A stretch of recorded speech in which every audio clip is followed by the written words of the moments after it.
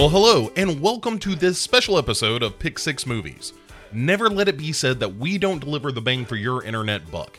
Here it is, another holiday season. And it isn't just the death of all living things and the darkening cold skies before life eventually returns in March.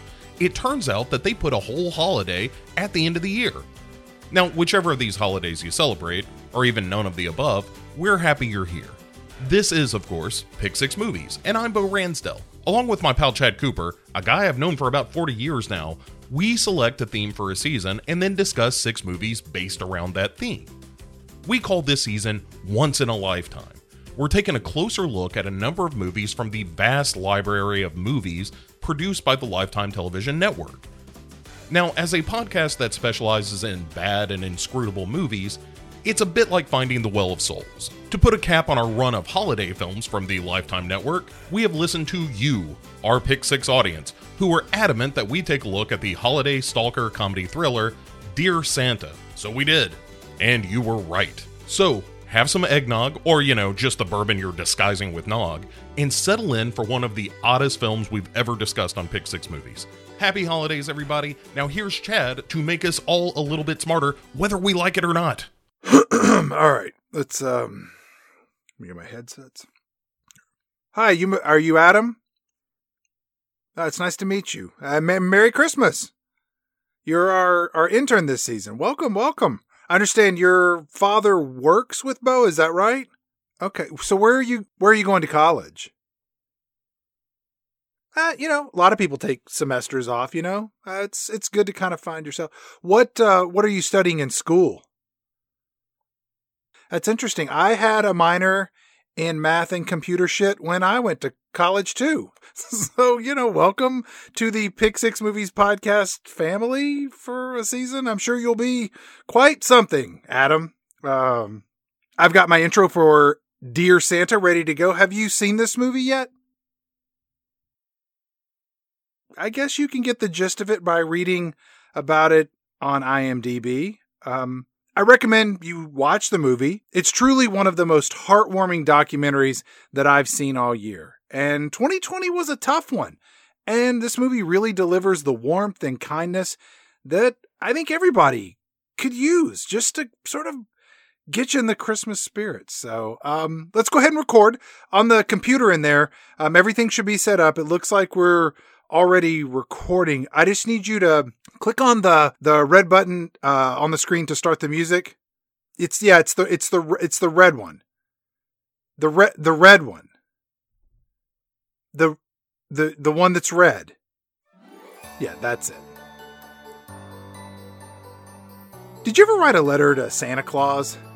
Do you remember what you asked for? Hey, Adam.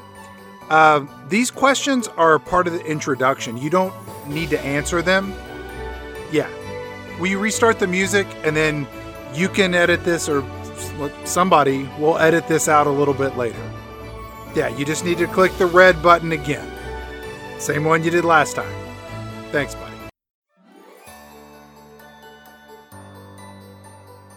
Did you ever write a letter to Santa Claus? Do you remember what you asked for? Did you compliment the big guy? Did you do that move where you ask about Mrs. Claus and maybe the reindeer or the elves? Did you keep it simple, or are you one of those kids that just ask for everything you can imagine? Well, for a lot of children, the act of writing a letter to Santa Claus is a memorable, magical experience. Choosing the right type of paper best suited for such an important letter. Plain or lined? Do you write in pencil or something more permanent like crayon? Should you draw a picture of your requested gift for reference, or add any other visual aids, perhaps cutting out a picture of the toy from a catalog and then taping it to the letter to make sure there's no room for misunderstanding? Do you include a self-portrait of you being nice to your siblings, or maybe helping your parents out around the house? This is all the kind of stuff that weighs on a kid, as each letter, each word, each visual detail all contribute to the likelihood of you getting your Christmas wish fulfilled. But surprisingly, way back in the 1800s, children didn't write letters to Santa Claus. It was Santa Claus that wrote letters to children.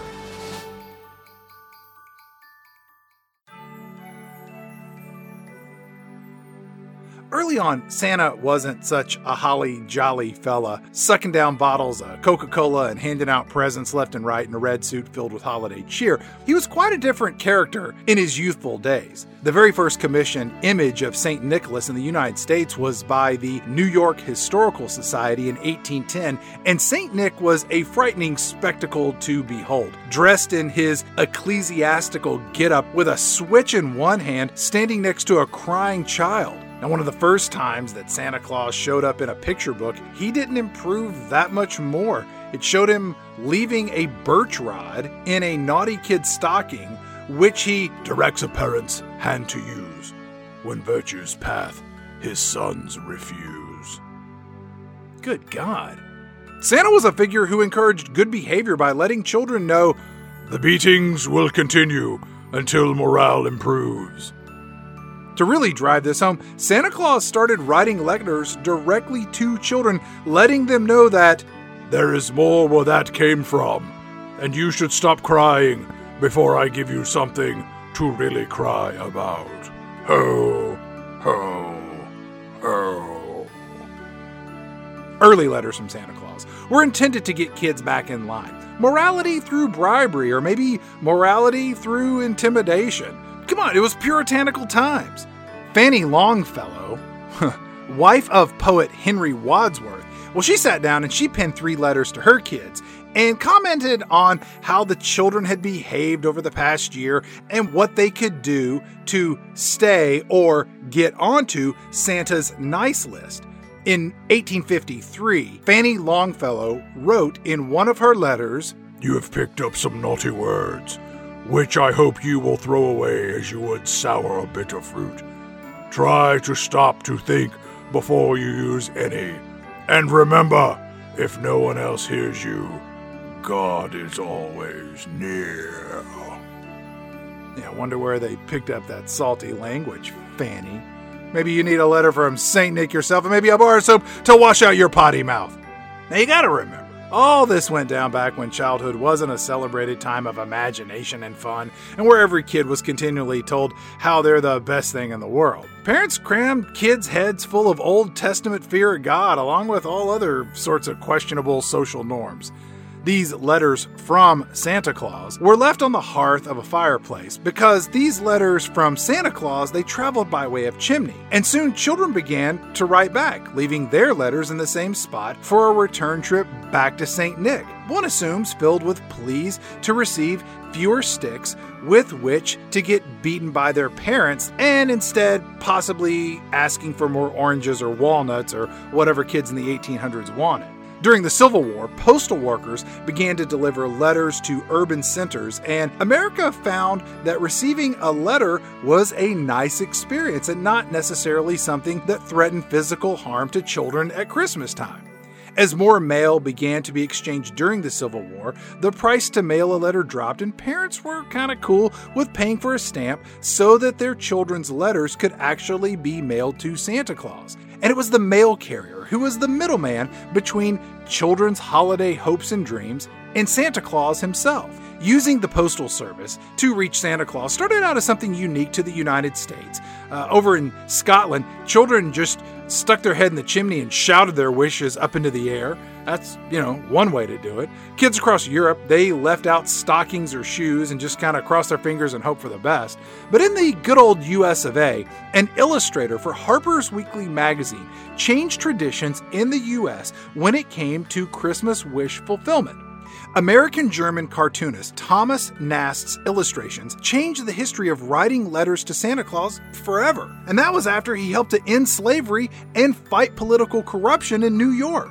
When the Civil War broke out, Thomas Nast was a major supporter of the Union, and he used his cartoons to oppose slavery, finding that being on the right side of history is the best place to be. President Abraham Lincoln himself referred to Nast as our best recruiting sergeant due to the popularity and impact of his illustrations depicting the evils of slavery and the benefits of abolition. Following the Civil War, Nast's attention turned to political corruption, where his political cartoons were credited with taking down New York's political machine led by Boss Tweed. But all of Nast's work didn't focus on social or political issues. Case in point, one particular cartoon showed Santa Claus sitting at his desk with 2 stacks of letters. One small pile of letters to the good children's parents, and a much larger stack of letters to the naughty children's parents. And in this cartoon, Nast also gave out St. Nick's mailing address as Santa Clausville, NP, short for North Pole, which gave kids an address to which they could mail their letters. Ha-ha! Now kids knew where the big man lived, and the letters started pouring into the United States Post Office, who found themselves in an unexpected situation. What do you do with all these letters?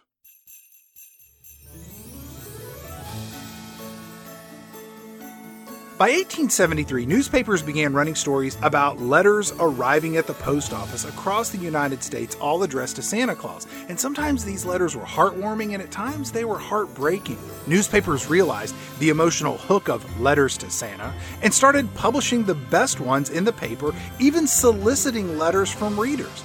For kids eager to get their letters in front of Santa Claus, having it printed in the newspaper was even better than sending it to the North Pole. And do you have any idea how many people read the newspaper each day in 1870? That's... You know what, Adam? That's right, Adam. A shitload of people did read the newspaper back then. Again, Adam, you don't have to answer the questions that I ask in the introduction. These are really meant to be for the listeners, or maybe as rhetorical ideas to consider. Yep. That means they're asked to produce an effect, or maybe to make a statement rather than to actually elicit information from the listener. But you know what? Hey, A+ for intern participation, Adam.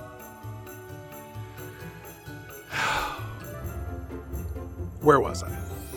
As the popularity of mailing letters to Santa grew, so did the stacks of mail. And the question on hand was, what do we do with all these letters? The United States Post Office, well, they did with the letters to Santa what they did with all other letters that couldn't be delivered. So most of the correspondence to St. Nick went directly to the dead letter office, where they were destroyed. By the early 1900s, the public heard about this, and they felt children's wishes shouldn't be treated so dismissively, and so it was that charitable groups and the good old New York Times newspaper stepped in to see if they couldn't find a better way to handle all of these letters other than, burning them. In 1913, a policy change allowed charitable groups to contact local postmasters to take on the task of answering children's letters to Santa Claus. One group in Winchester, Kentucky went so far as to not only answer the letters, but they delivered goodies to the children who wrote to Santa Claus in the form of fruit and candy and firecrackers and Roman candles. That all sounds about right, eh, Kentucky? In Santa Claus, Indiana, the postmaster himself stepped up and answered the city's stack of letters one by one. Wow, he sounds like a really good guy. Over in New York, a custom broker named John Gluck created the Santa Claus Association, which answered tens of thousands of letters each year. This effort attracted the attention of public figures including John Barrymore and Mary Pickford.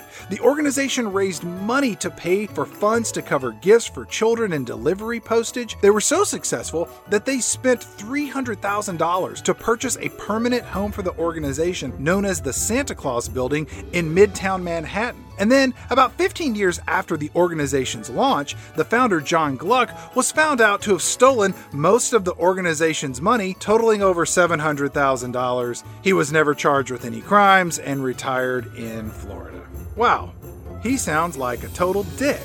The downfall of the Santa Claus Association led the U.S. Post Office to create their own letter-answering organization called Operation Santa Claus, which consisted of postal employees who pulled together donations to meet the requests of children's letters. And this organization got worldwide exposure in the climactic scene of 1947's Miracle on 34th Street.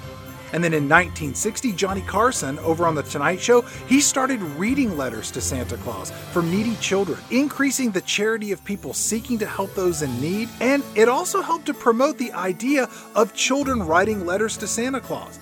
Then, on December 9th, 1965, 45%, almost half of all the people watching televisions in the United States, most of whom were children, saw this. I've been looking for you, Big Brother. Will you please write a letter to Santa Claus for me? Well, I don't have much time. I'm supposed to get down to the school auditorium and direct a Christmas play. You write it and I'll tell you what I want to say. Okay, shoot. Dear Santa Claus, how have you been? Did you have a nice summer? How is your wife? I have been extra good this year, so I have a long list of presents that I want. Oh, brother. Please note the size and color of each item, and send as many as possible. If it seems too complicated, make it easy on yourself. Just send money. How about 10s and 20s? 10s and 20s?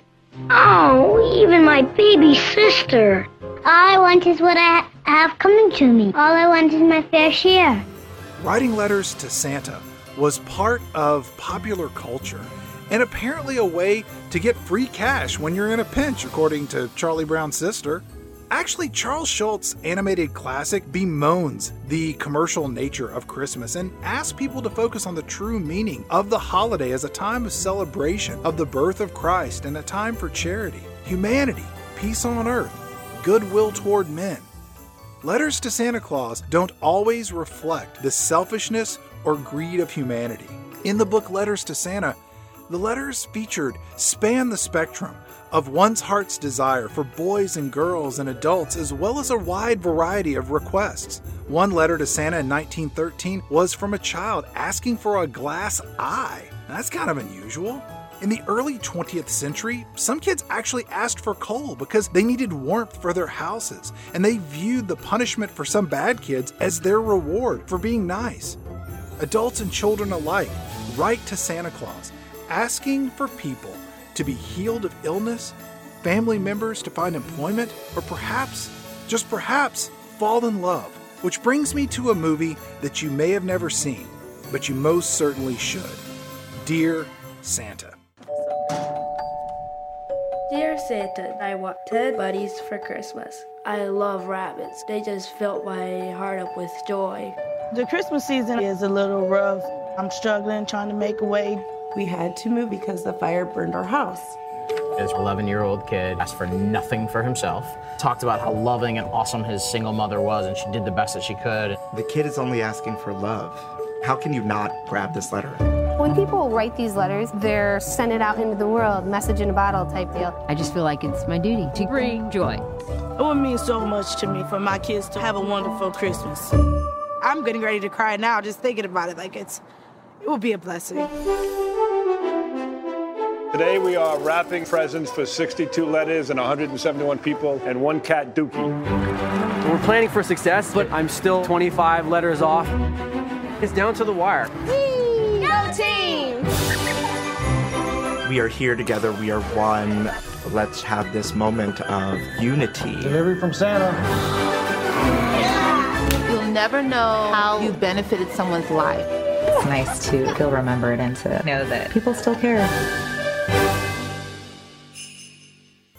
The independent film channel documentary, Dear Santa, chronicles the work of the United States Post Office and Operation Santa working to make Christmas wishes come true. The documentary will make your heart fill with good tidings. You might shed a tear as you see the best of humanity in action.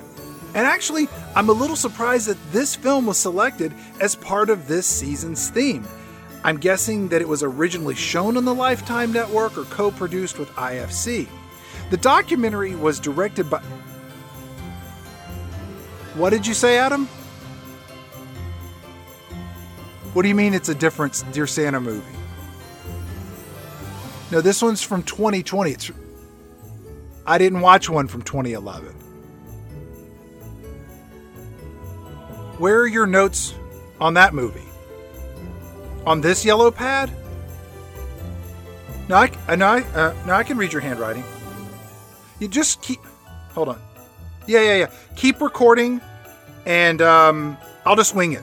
I can go what you have here, and we'll be fine. We'll be fine. Yeah. Do you have any music that you want to play under this? Yeah, just click the name of the music track at the bottom, and then click that same red button. Yeah, it's the same red button. Okay.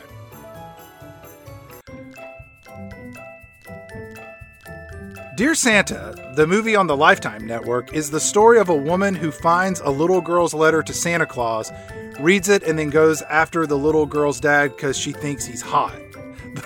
The little girl's dad has a wife who is dead.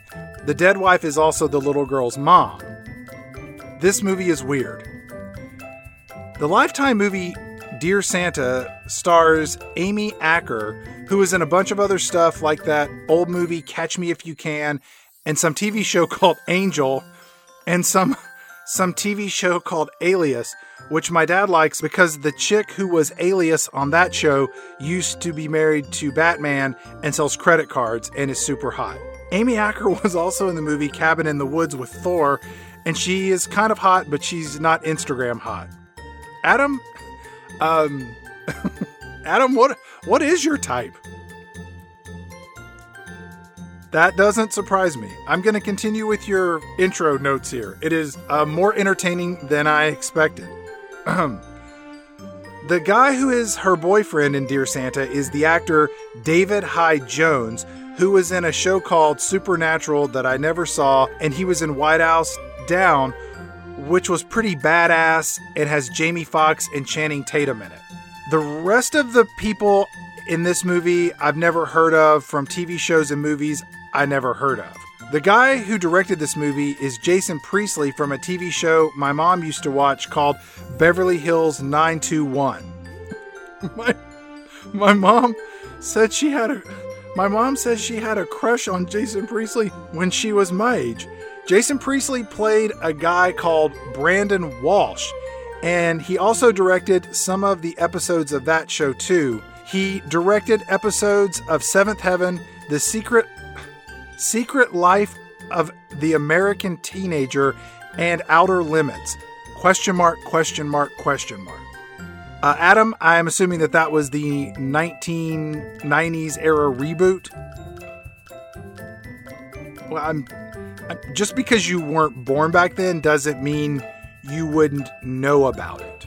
Moving along, This movie is written by Barbara Kymlicka, who also wrote the made-for-TV movies Holiday High School Reunion, A Bride for Christmas, Mary-in-Laws, A Cookie Cutter Christmas, and A Gift-Wrapped Christmas.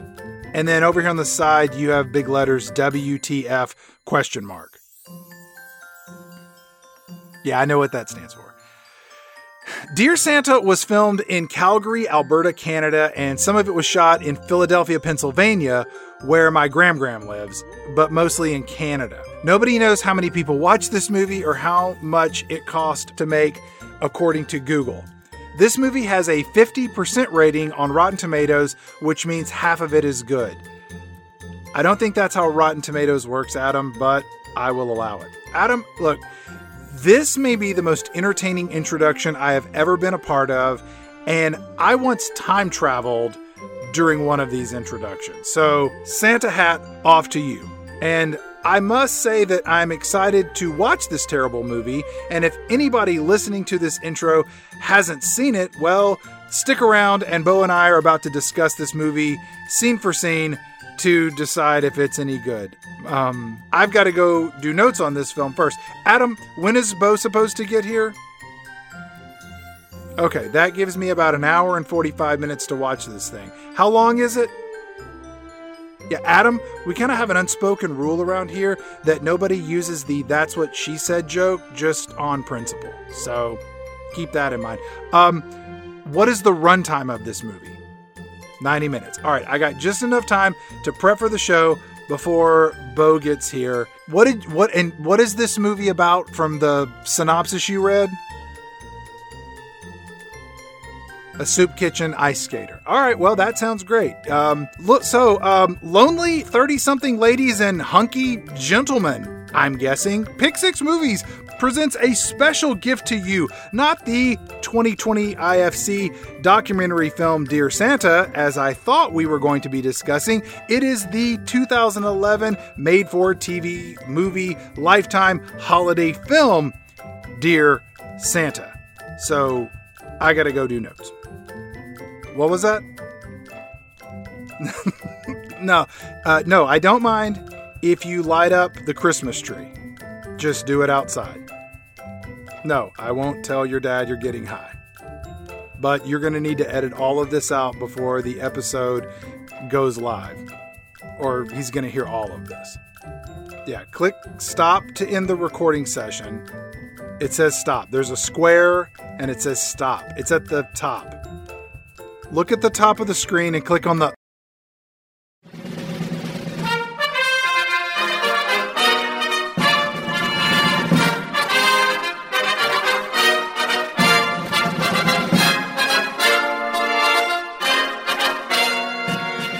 And welcome to Pick Six Movies. I am Chad Cooper, and I am joined, as always, with my holly jolly festive friend, Mr. Bo Ransdell. How are you doing on this, the final episode of the year 2020? Yeah, great. I'm happy to be rounding out our year with a film that sort of bridges what has come before and what comes next, but still retains that holiday spirit that we're trying to capture on the show. Right. That sense of peace on earth, goodwill to men. You know, the last 8 minutes of Scrooged. And I think that nothing says that like Dear Santa. Well, I think a lot of things say that, and one of them isn't Dear Santa. You know, sometimes the segues work, sometimes they don't. I lied just like our main character. It's true that several people asked us, hey, are you doing Dear Santa? Yes. And originally we were like, I don't know what that is, and stop harassing me. We've talked about this. And they were like, no, really, you should watch Dear Santa. And then we did, and we were like, all right, we kind of need to do this because it's crazy. What's amazing about this movie is that if you're not really paying attention, you can easily miss the sinister, gooey center of this movie because it's really wrapped up in a lot of peppermint and sugar plum dreams and all of this. But take a bite, and it is horrific as to what is going on in this film. Yeah, the main character is a maniac. In the hands of a different director, this could be a horror film. Yeah, it's Pacific Heights, only instead of Michael Keaton, you have Amy Acker. Uh-huh. There's a hint of a single white female going on here. You know, your famous cinematic sociopaths.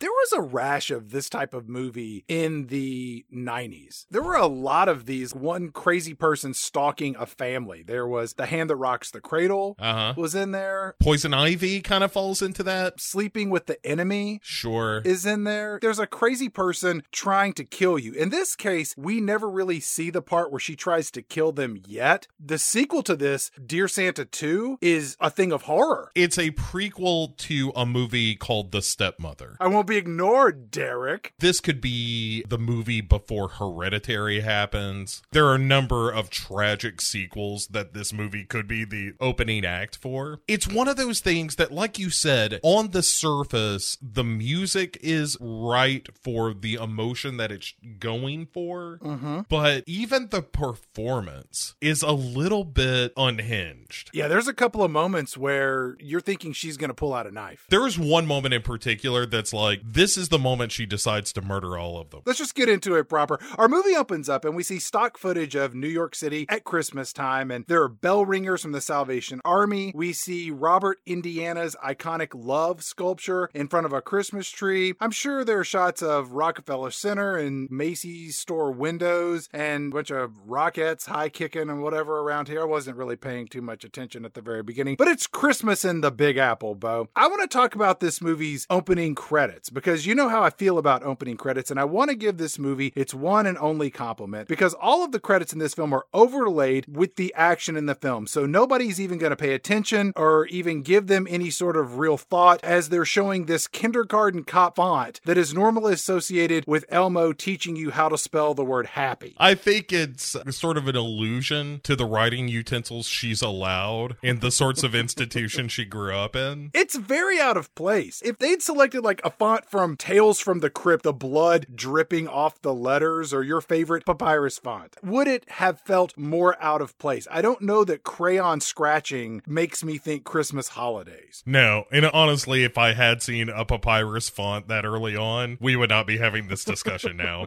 I couldn't have done it. You love the papyrus font. I think it is an affront to God and man when you see it used in any kind of commercial product. Like, if somebody wants to use it as a gag, fine. But somebody trots it out, like, especially in title sequences and stuff, because I watch enough shitty horror movies that they're dirtbags making those things that think the papyrus font is perfect for, like, oh, this is set in ancient times. It's like, just stop.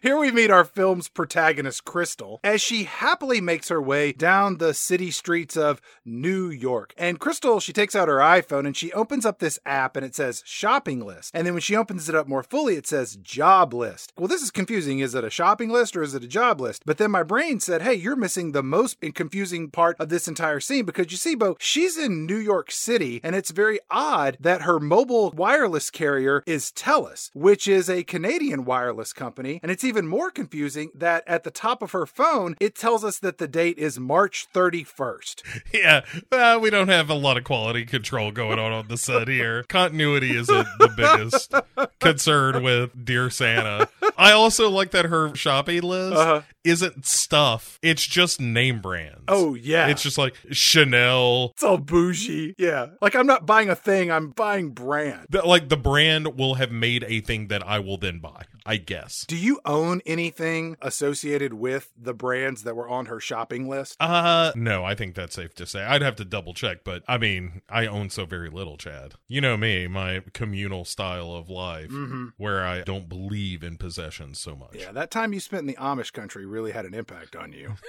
Yeah, it sure did. I think I got a copy of The Devil Wears Prada that somebody gave me that I never opened. Does that count? I'm kind of taken aback a little bit, Chad, honestly, because I forgot for like a year and a half that The Devil Wears Prada existed as a film. Well, that was your time in Amish country. You know, when you go to the simple lands, Chad, eventually you forget things like, oh, Jackass was a television show. I'd never forget that. You try. So there's all this fancy shit on her phone, and the critical moment of our movie happens, Chad. Oh, yes. Where a mailman is collecting some mail from a collection box. An irresponsible Canadian mail handler, apparently. Yeah. Oh boy, there goes a letter. Looks like it's really got a head of steam built up. No point in chasing it.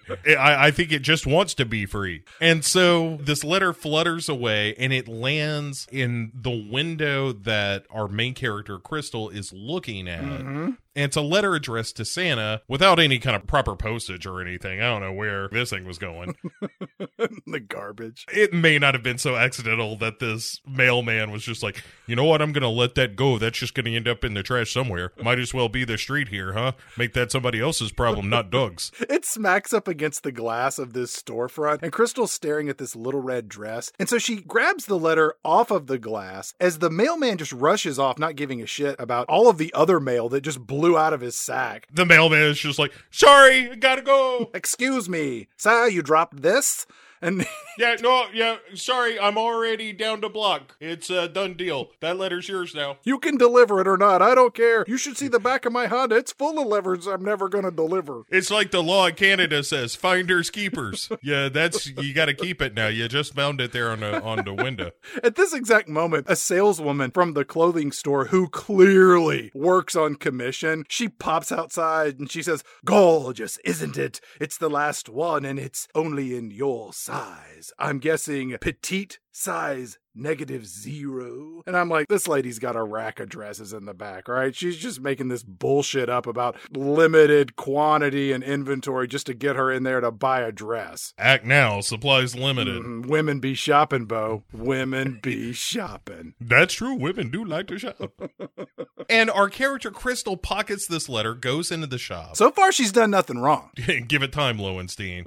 And she goes home and gets some shit right away from her mom, mom via Zoom about like, oh, I suppose you're out shopping, darling. Her mom looks like she's calling from Pee Wee Herman's picture phone. There's Olin Mills' backdrop of a tropical getaway that's like gently flapping in the wind. It's your boss's Zoom background. He's, hey everybody, I'm calling from the Bahamas. No, you're not, Greg. It's just your dumb background. No, the tree's blowing. You like that? It's fun, isn't it? Starts playing some steel drum music on his phone with that tinny ass speaker.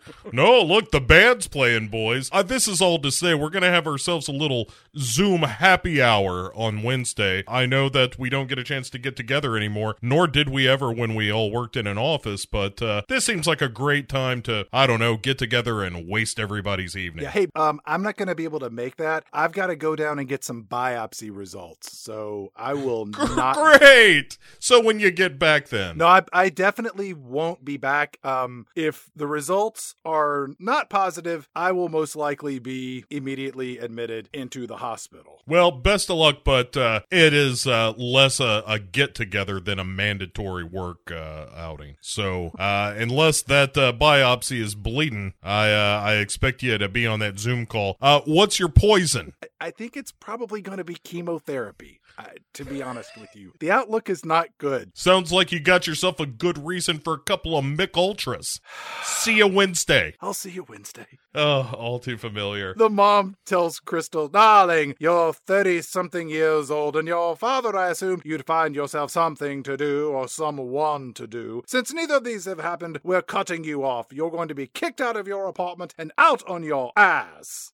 Crystal's like, no, you don't have to do that. I'm going to get a job. Things will be different. But I don't see that somehow counters their decision to cut her off. It seems like that supports their decision to quit giving her money. There's a lot of flawed logic going on here. When her mom kind of pieces out, because she's like, look, darling, there are things happening on this island that are a little freaky, and I need to cut the video off. So, ta-ta, your father and I won't be coming home for Christmas. Blink. On her way out the door, though, of the Zoom call, she's like, by the way, that tangerine sweater, not your color. Your complexion is shit, darling. Bye-bye. Leaving Crystal to be like, so, they think I'm worthless, do they? They think I don't belong anywhere, do they? And then, she sings her villain song about how, I'll shut out the light, whatever it is. I do like that this movie's inciting incident takes place within the first 3 minutes of the film. They don't bullshit around on the front end. No, not at all, because immediately after this horrifying phone call with the parent, she calls her best friend Kim. Yeah, hey Kim, you know how I've been searching for a man for 30 years to satisfy my parents' request. Well, none has been found. So, I need a job. And a latte. So, meet me in an hour at a conveyor of lattes. and then Crystal sees this letter to Santa in her coat pocket. And she's like, but what is this? and opens up the letter.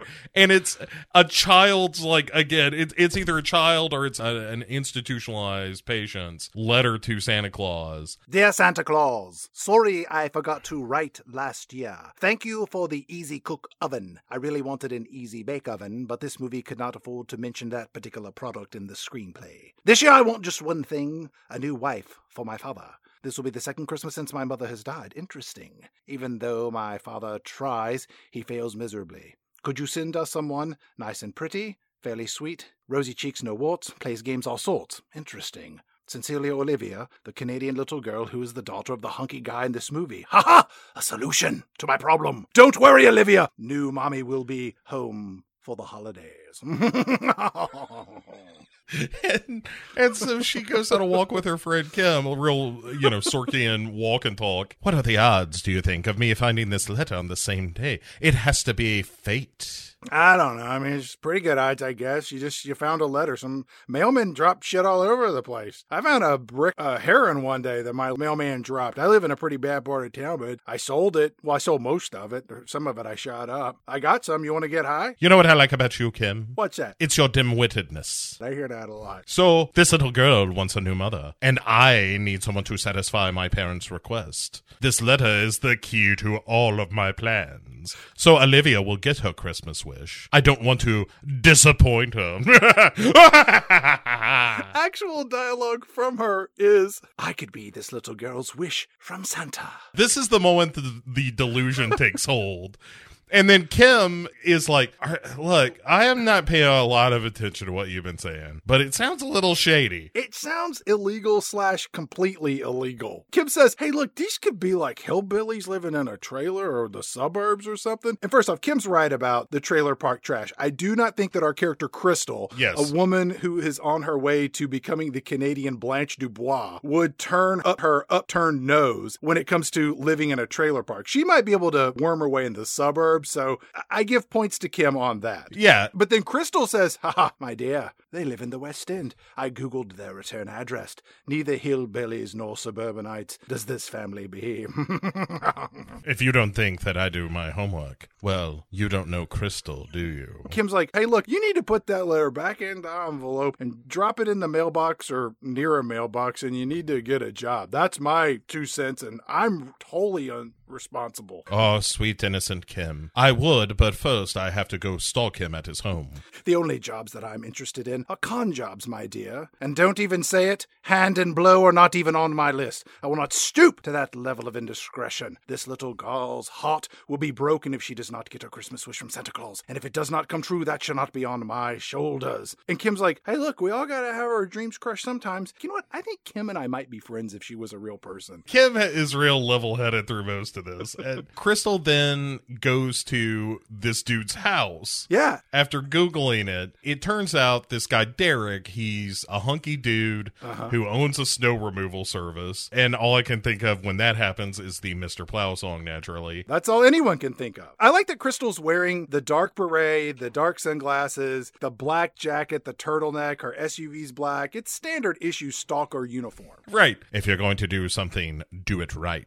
Derek's snowplow is really large, and the plow is very pronounced, and it is a highly impractical form of transportation unless you are on your way to or from plowing snow. It's like the Bluth stair truck from Arrested Development. You don't just tool around town in this, and that's what he does. He's picking up his kid from school and ice skate practice, and he's going on dinner dates in a snowplow. Oh, yeah. Where do you park that? Nowhere? Anywhere?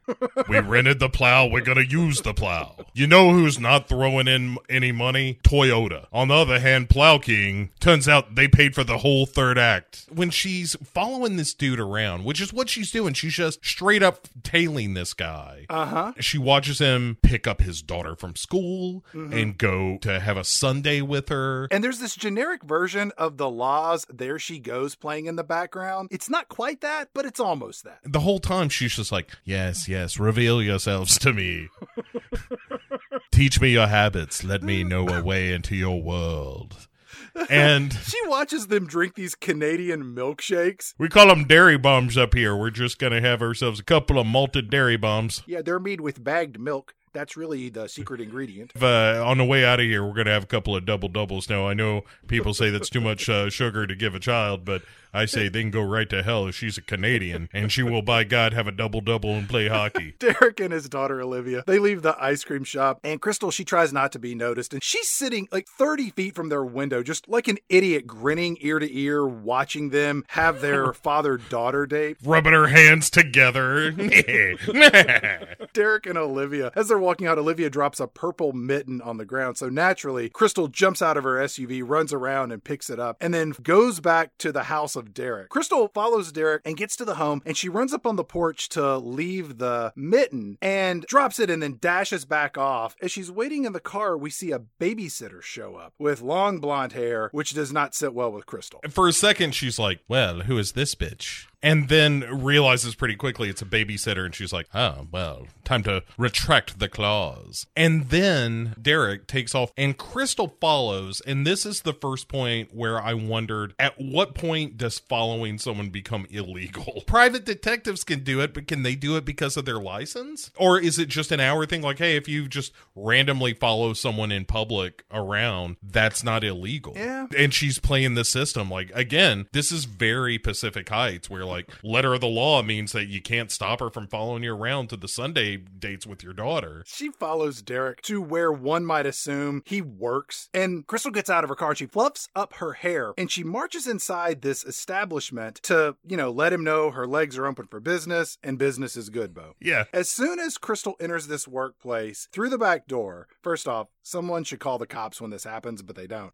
Crystal goes in and her face just screams, "What in the fuck is this place?" Because it's a soup kitchen. And for those who don't know what a soup kitchen is, it is an establishment, normally a nonprofit business, that serves food to homeless people. And Crystal looks like she's fallen into a dumpster full of diapers, used cat litter, and toenail clippings. It's a real, oh, this is for the poors. What is that smell? And I'm talking about the workers. Derek turns around and is like, "Oh, hey there. You look like a first-time volunteer around here. Look, we're trying to get the dinner done. If you've never done this before, don't even worry about it. You're just gonna follow me around. Do you want to work in the kitchen, or you want to go out front and deal with all the people there that need some food, on a cold night like such as tonight?" Yeah, and you need to know that the people out front, a lot of them suffer from substance abuse and mental illness and sexual abuse, or some combination of all three, and you're going to need to put on this hairnet. Mostly it's free of lice. You can help me serve food out front. If anybody asks you if you want to see a mouse, say no. It's going to be a trick to have you look down at their dick. As a newbie, you should expect a little bit of hazing. Also, same thing goes if anyone asks if you want to see a one-eared elephant. Also a trick to get you to look at their dick. So come on, newbie. We're going to get you out front to feed the homeless. Other than that, though, other than the sometimes crippling mental illness and the substance abuse problems and the sexual assault that you might run into occasionally here in the corners. Other than that, they're just like you and me underneath, and that's the thing to remember, I think. You're going to be on bread duty. And I'm emphasizing the duty there because it is part duty.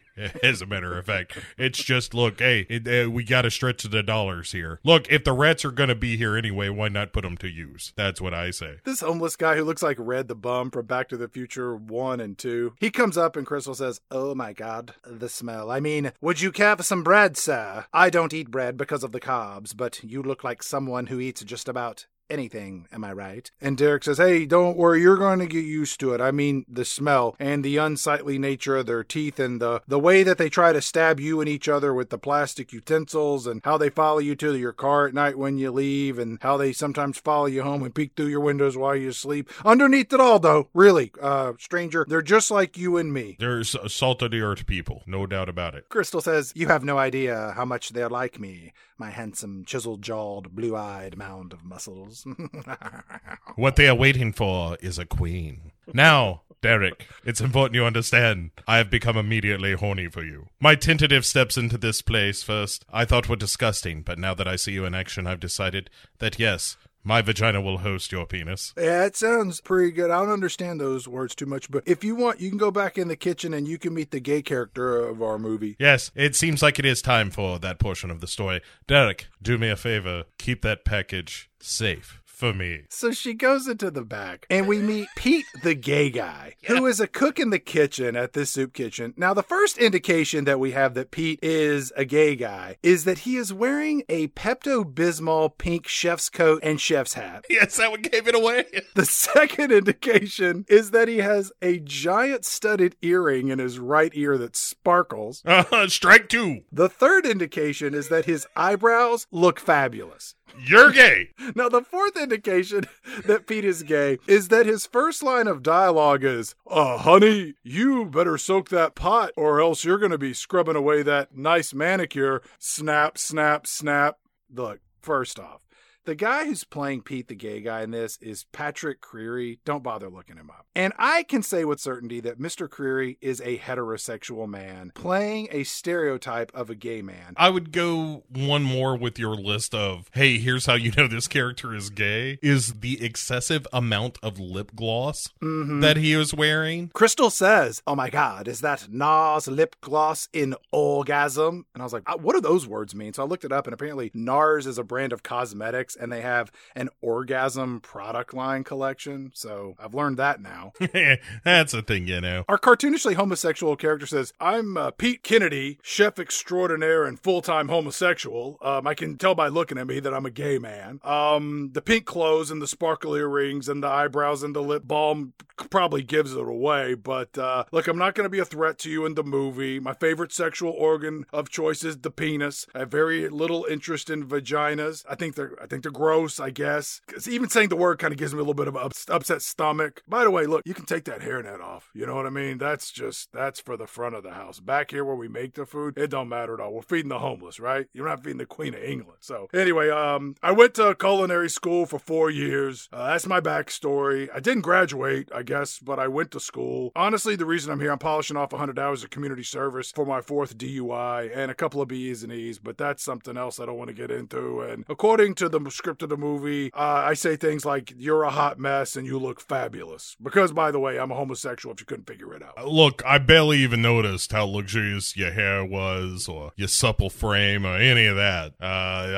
Purely platonic, maybe more sisterly. I mean, I like guys, clearly. I like guys, but oh my God, look at you. Then he's like, look, you gotta have a taste of this soup. Now, I know looking at me, you're gonna say, this is probably gonna be some frou-frou soup or something. But no, it's a real heterosexual soup, but have a taste. And then she does have a taste and she's like, I thought this was going to be utter garbage, but I have to admit, Pete, it's not bad. I'm going to let you live. Pete says, you know that Derek out there, he's real edible. He's a real doll. You know, he works double time between taking care of his kid, Olivia, who you're going to meet in a minute, and he finds time to volunteer and feed the homeless here, and he drives around a snowplow, and he works at an orphanage on the weekends, and he reads to the blind. He walks old dogs that don't nobody love anymore. He writes letters to lonely soldiers and prisoners. He raises money for Habitat for Humanity, collects trash off the side of the road. He's the whole package. She gives him a real, like, look, keep your goddamn hands off of him, you understand? He's mine. How often does he volunteer? What days precisely? When does he arrive? When does he leave? Do you have locks of his hair? Perhaps a vial of his tears? I'm asking for a friend who is also a voodoo priestess. Tell me more, homosexual man. Pete, I'd like you to sit down in the office, and I want you to write down everything you can remember about Derek's schedule. You know, the thing I remember most about Derek is he's got this girlfriend, Vava Voom.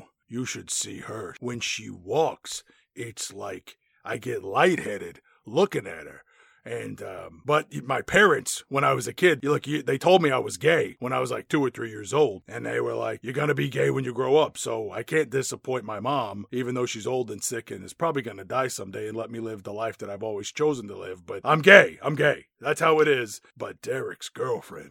Ooh. Pete, shut up your homosexual musings. You let me worry about the girlfriend.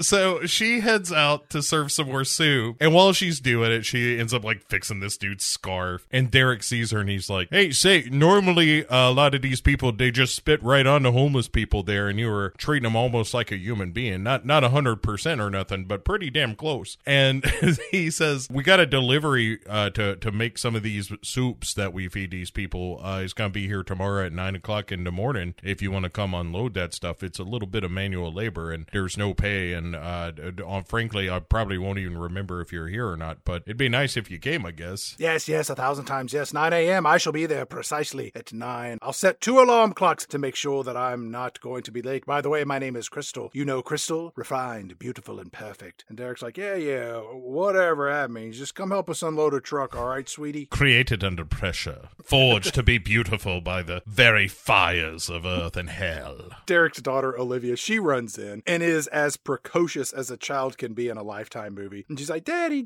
I arrived from my play date and they bought me lunch. I didn't like it, but I pretended I did because I've got good manners. I was raised correctly. I'm going to go in the back and practice my flute. Hi, Mr. Lockhart. And she waves at this homeless guy and runs in the back. And the guy she waves at is this like old grizzled dude. He looks like a James Cameron impersonator, kind of dressed dressed up like a hobo. Crystal says, the child, the female there, she appears to be so sweet, so innocent, so easily manipulated. Yeah. Meanwhile, Derek heads outside to talk to this old dude, Frank. And shopping cart Frank. Yeah, it turns out he doesn't come indoors. That's his shtick. So Crystal then carries some dirty dishes back to the kitchen while Olivia is flouting terribly. Crystal's like, say that, child. You're not very good at that, are you? And she's like, no, and I hate it. And Crystal's like, oh, really? You know, I once was told to take cello lessons. I hated it, so I poisoned the cello teacher. When they asked if I wanted to take up another instrument, I said, would you like to bury another body, mother? And she says, perhaps you should tell your father that you hate the flute. Olivia is like, you know what I like to do? I like to figure skate. And Crystal's like, oh, really? Well, child, you know, I skated for 10 years. I was quite good in my time. Perhaps this is a way that we can bond, a way that we can forge a friendship, something special, something that perhaps your father needn't know every detail of. It's very interesting you say that, little young one. In my youth, I was a vision on the ice. Could I pirouette, you bet? I was great at figure 8. This naughty plan I have is quite nice. She's like, what are you singing about? Nothing, my dear. Go back to your horrible flouting. And the little girl says, you know, my dad takes me to the Brinker Rink every Wednesday. Every Wednesday, you say? Very interesting. I can make that work into my schedule. Let me check and see. Yes, I do nothing all day long. Pete.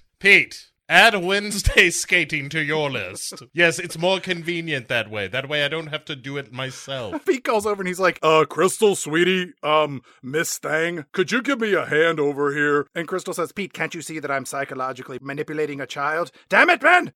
I'm on my way. So Crystal and Pete, they carry pots of soup out to the serving room, and Crystal sees Derek still outside talking to shopping cart Frank. And Crystal asks Pete, who is that homeless person out there? Is that someone that I could manipulate to somehow win the heart of Derek, the handsome, chiseled, dark-haired man that you have clearly no interest in? And he says, he's like, oh, that's shopping cart Frank. He's the most stubborn man on the streets. He refuses to do anything anybody asks him. He won't come in here when he's asked. So Derek always takes food out to him. The local shop owners on the street, they asked him to stop urinating on their store windows, so he just smeared his own shit all over their door handles. It was a real mess. And don't even get me started about the time the cops told him to stop jerking off on the fire hydrants. That was awful. Masturbate and shit smearing, you say. Another pawn for my game. We cut to Crystal the next morning. As she wakes up at the early hour of 10:34 with exfoliating mask on and realizes immediately she's late for helping Derek, and she's like,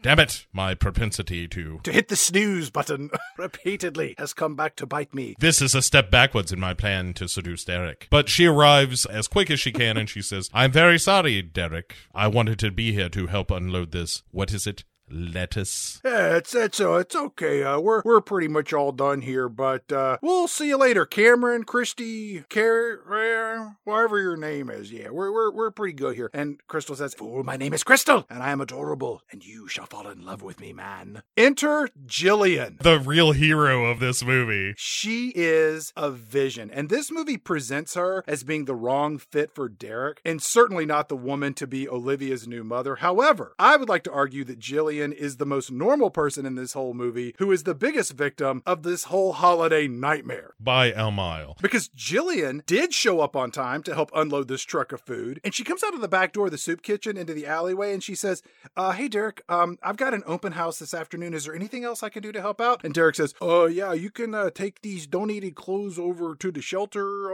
on your way to work. And Jillian says, hey, of course. And she leans in, gives her boyfriend a kiss. She's got a job. She's cute. She's affectionate. She helps her boyfriend unload food trucks. She shows up on time at a soup kitchen. Oh, I'm Team Jillian all the way. Yeah, they say, I'll see you tonight. And he's like, yeah, all right, I'll see you there tonight for our normal date and whatnot. Crystal is just like, so this is the Jillian I've heard so much about. Remember my face, Jillian, for it is the last face you shall ever see. As the lights fade in your pitiful, miserable life, it will be my eyes that are watching yours. Pete, the pretending to be gay guy, he comes over and he's like, hey, sweetie, I didn't realize you were on the serious plan wow, I mean, I know Derek there is drool-worthy, and that Jillian is, whoa, what a woman. But look, Derek's a man, and despite what you think, because, you know, I'm into penises, and not incredibly sexy ladies like that Jillian. And most nights, you know, when you find me at the Pink Paradise Club out on the east side, I'm only there to pick up guys that are looking at naked ladies that are really closeted gay guys. That's really what I'm trolling for when I go there. Crystal just tersely smacks him and is like, I don't pay you to think, Pete. I need you to tell me everything. And everything means stories about girlfriends. First off, you're a pretty lady. And when you slapped me just then, I felt something inside that was both good and bad. Could we go get a cup of coffee and I'll kind of tell you all I know about the soup kitchen, and maybe you could slap me a couple of more times. Ow! Shut up, Pete. Look, I have this letter from the child. I found it when I was shopping for a dress worth more than you make in a year. Now, I'm apparently taking this letter with me everywhere I go. And Pete jumps in and he's like, oh, you've got the letter from Santa Claus? You totally got to make this happen, because when Jillian finds out about this, I think there's a good chance the two of you might get into a good old-fashioned catfight, and I would love to see you and Jillian rolling around and just grabbing each other and slapping. I mean, you know, and then I would break it up, of course. Yes, well, conflict with this Wendy Walmart may or may not be necessary, Pete. She calls her Wendy Walmart. Yeah, it's pretty low. and Pete's like, look, the only thing that Jillian has going for her is that she and Derek used to date in college, but then he met his wife, who died, and who, by the way, was one piece of ass. Not that I thought that, but I heard people say that, so I'm sort of parroting what a heterosexual guy might say about this really hot blonde. She had this really nice rack. Oh, ba-boom. If anybody could get Derek, it's you, because look at you. You got your hair that... Oh, it smells so good. You're just the whole package yourself. I never really noticed what a vision you are, but whoa. And you're single too, right? I mean, do you have a brother? And then he's like, look, if you want to get in with this guy, what you got to do is prove that you got what it takes to be a mother. You know, me, like feminine and nurturing. Yes, I see what you're saying, Pete. You're not entirely without worth. And then she pays for the lattes, but as she's doing it, she's like, excuse me, shopkeep. Yes, you go. Can you break 100? No? Oh, you are poor. Did you notice when they hand them the 2 cups of coffee from the food truck that the cups make that empty cup noise like a clock? Yes. There's another moment where she brings coffee to Derek later, and it's the same thing where it's just he grabs it and he's got to do his level best not to just hurl it over his shoulder. This movie was so cheap. They couldn't put 10 cents worth of coffee in a cup. Right. Just put some liquid in it. You know, it doesn't have to be coffee. It can just be water. Give it some weight. For the Saturday Night Live Olympia restaurant sketch, they got a working grill in Studio 8H of Rockefeller Center and cooked real hamburgers in front of a live studio audience. And this movie can't fucking fill a coffee cup. We cut to the ice skating rink where Crystal shows up, stalking Derek and his daughter Olivia. Yeah. And Crystal laces up her skates and she goes out on the ice, and a stunt double of Crystal goes out and spins around really, really fast in a circle. And then Derek and Olivia, they see Crystal's stunt double doing this ice skating move, and Derek says, he's like, oh, look at her. She's pretty good out there. Olivia is wearing this oversized purple safety helmet on her head. It looks like something that a child would wear if a child was incapable of involuntarily preventing themselves from smashing their head on the wall over and over again whenever got angry or overly happy. At first I thought, oh, maybe kids in Canada, I mean New York, wear helmets when they go ice skating like they do when they ride a bike, but you look around and you're like, no, this just looks ridiculous on this child. Yeah, and to get the attention of this father and daughter duo, Crystal just flops like she's in the NBA and is trying to get a foul off the ref.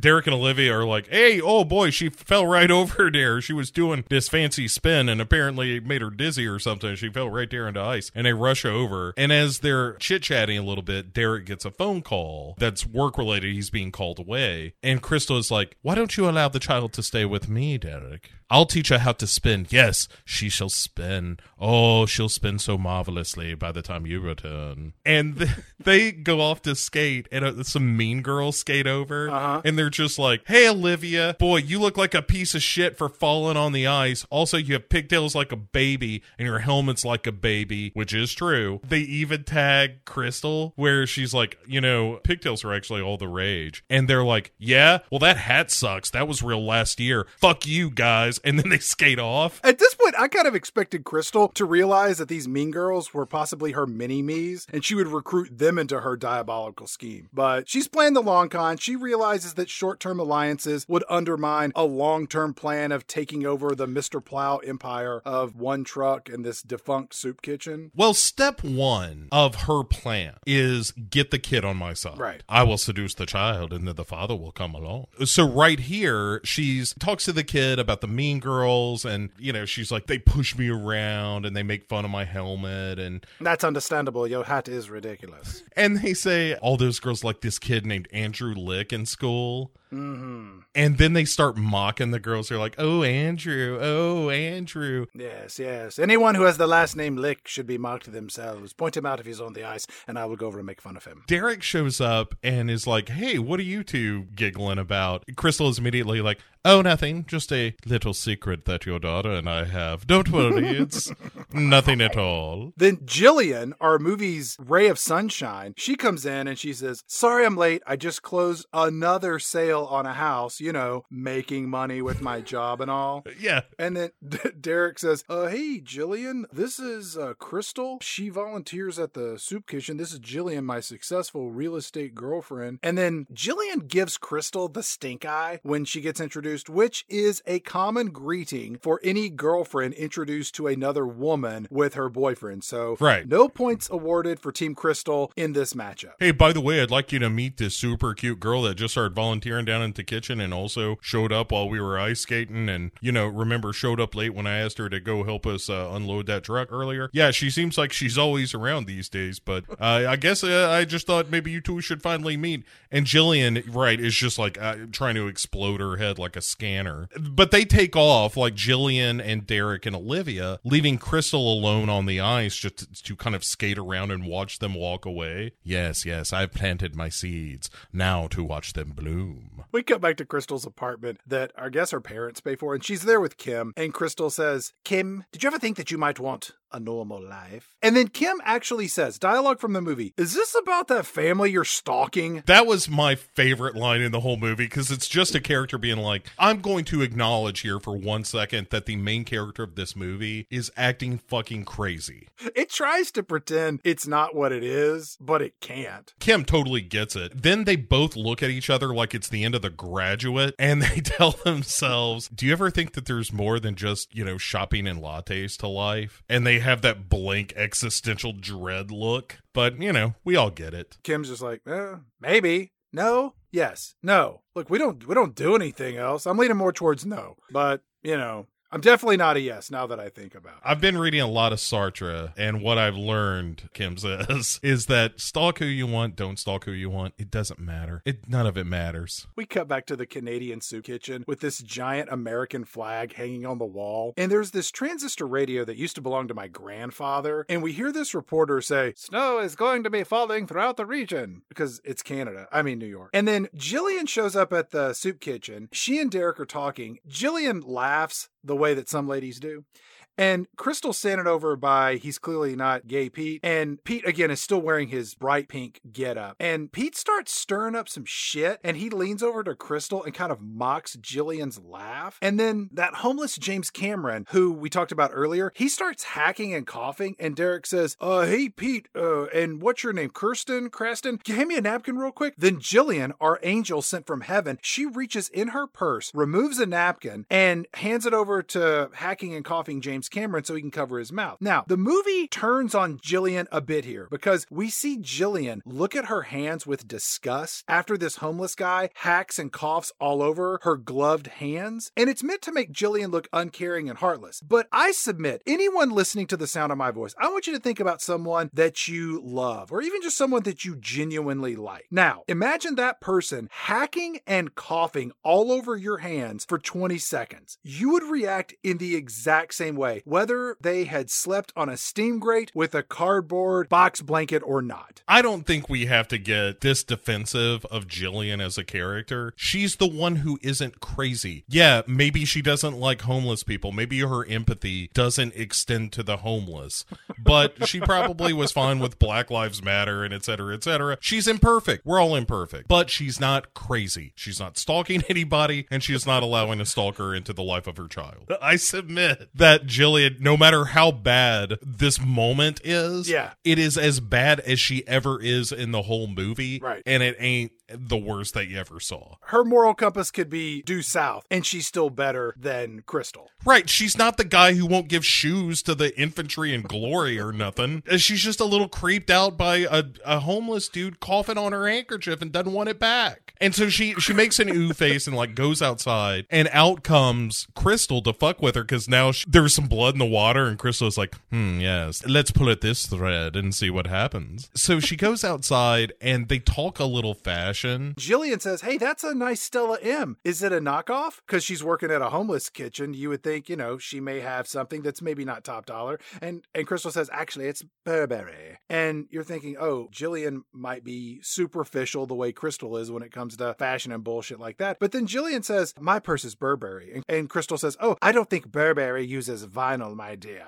And then Crystal walks away, just leaving this stunned Burn hanging in the air. Mm-hmm. I wasn't aware that Burberry even made purses. I knew they made ghost-themed breakfast cereals, but other than that, I didn't know they'd reach down to other markets. Derek pulls Jillian away. She's just like, hey, let's go to that date or whatever. And Jillian is just like, oh my God, this bitch is for real. Like, she's coming at me hard. Frank comes strolling by, and Crystal is like, oh, hello, yes, you're the one who won't go inside. Why don't you do that? And if you do go inside, let me use my phone to film me talking to you and encouraging you to do this, as evidence of my caring for a fellow human being.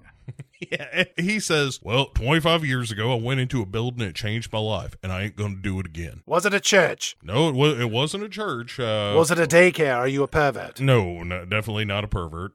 Don't tell me what kind of building it was. Hold on, I like these types of games. Let me see. Yeah, I know I'm homeless, but I am busy. Was it a Radio Shack? Well, there was a Radio Shack on the way to the place, but no, I did not go in a Radio Shack. Was it a police station? No, I've not. Sheriff's office? No. The constable's office? No. Were you in the United States? Well, in as much as any of us are, yes. Was it a doghouse? Nope. But I was in the doghouse for a while after, I will say that. Was it an airport? No. Was it the set of the hit TV show Taxi starring Danny DeVito and Judd Hirsch? Nope. Afraid not. Shit. Can you give me a hint? How about I'm going to go meet my guy because I may not look it, but I've got a pretty serious meth problem and I'm getting a little itchy. So I'm going to go meet him. I'll be back towards the end of the movie and we will put a pin in this for now. Very good. Very good. Have fun doing drugs. You and I shall meet again, my friend. And she gives him a scarf as he shambles off and like, remember, if Derek asked where you got that, it was Crystal with a C. And then she goes through her pantry once she gets home and she's all high on gift giving or whatever. And so she grabs a bunch of clothes and shit from her pantry. Did you see what she pulled out of her pantry to give to these homeless people? It was my favorite part of the whole movie. It's all just spices and shit. Yes, but did you see where the spices came from? No. They were Great Value brand seasoning, which is the Walmart store brand. And earlier she's giving Jillian shit by calling her Wendy Walmart. Look who's Wendy Walmart now, Crystal. It's you. You're the Wendy Walmart. You are the one who is the Wendy Walmart. She takes all this shit to Pete, who gets these spices, and he's just like, thank you, I guess. It really helps if you have, say, meat and vegetables to mix with these spices. What do you got here? Oregano. Well, they didn't cover that in my 4 years of gay culinary school. pumpkin pie spice. What the fuck am I doing with this? This one's just full of edible glitter. What do I do with that? This brown sugar is hot as a rock. Candy sprinkles. All right, I'll figure something out. And so while Derek is watching this little spitfire of a young lady, she dances with a guy that she gives a hat to and whatnot. Meanwhile, back in the kitchen, Pete hands Derek some mail, and he's like, look, I don't mean anything by this. I don't want you to think I'm coming on to you by handing you the mail, but here you go. You got a nice package. Oh, yeah. Right. I do like the packages. Right. I like your package. I imagine what your huge package looks like when it's fully exposed with your girlfriend Jillian laying on her back after she's taken a bath and she's covered in nice lotions and perfumes and her hair's all laid out on the bed.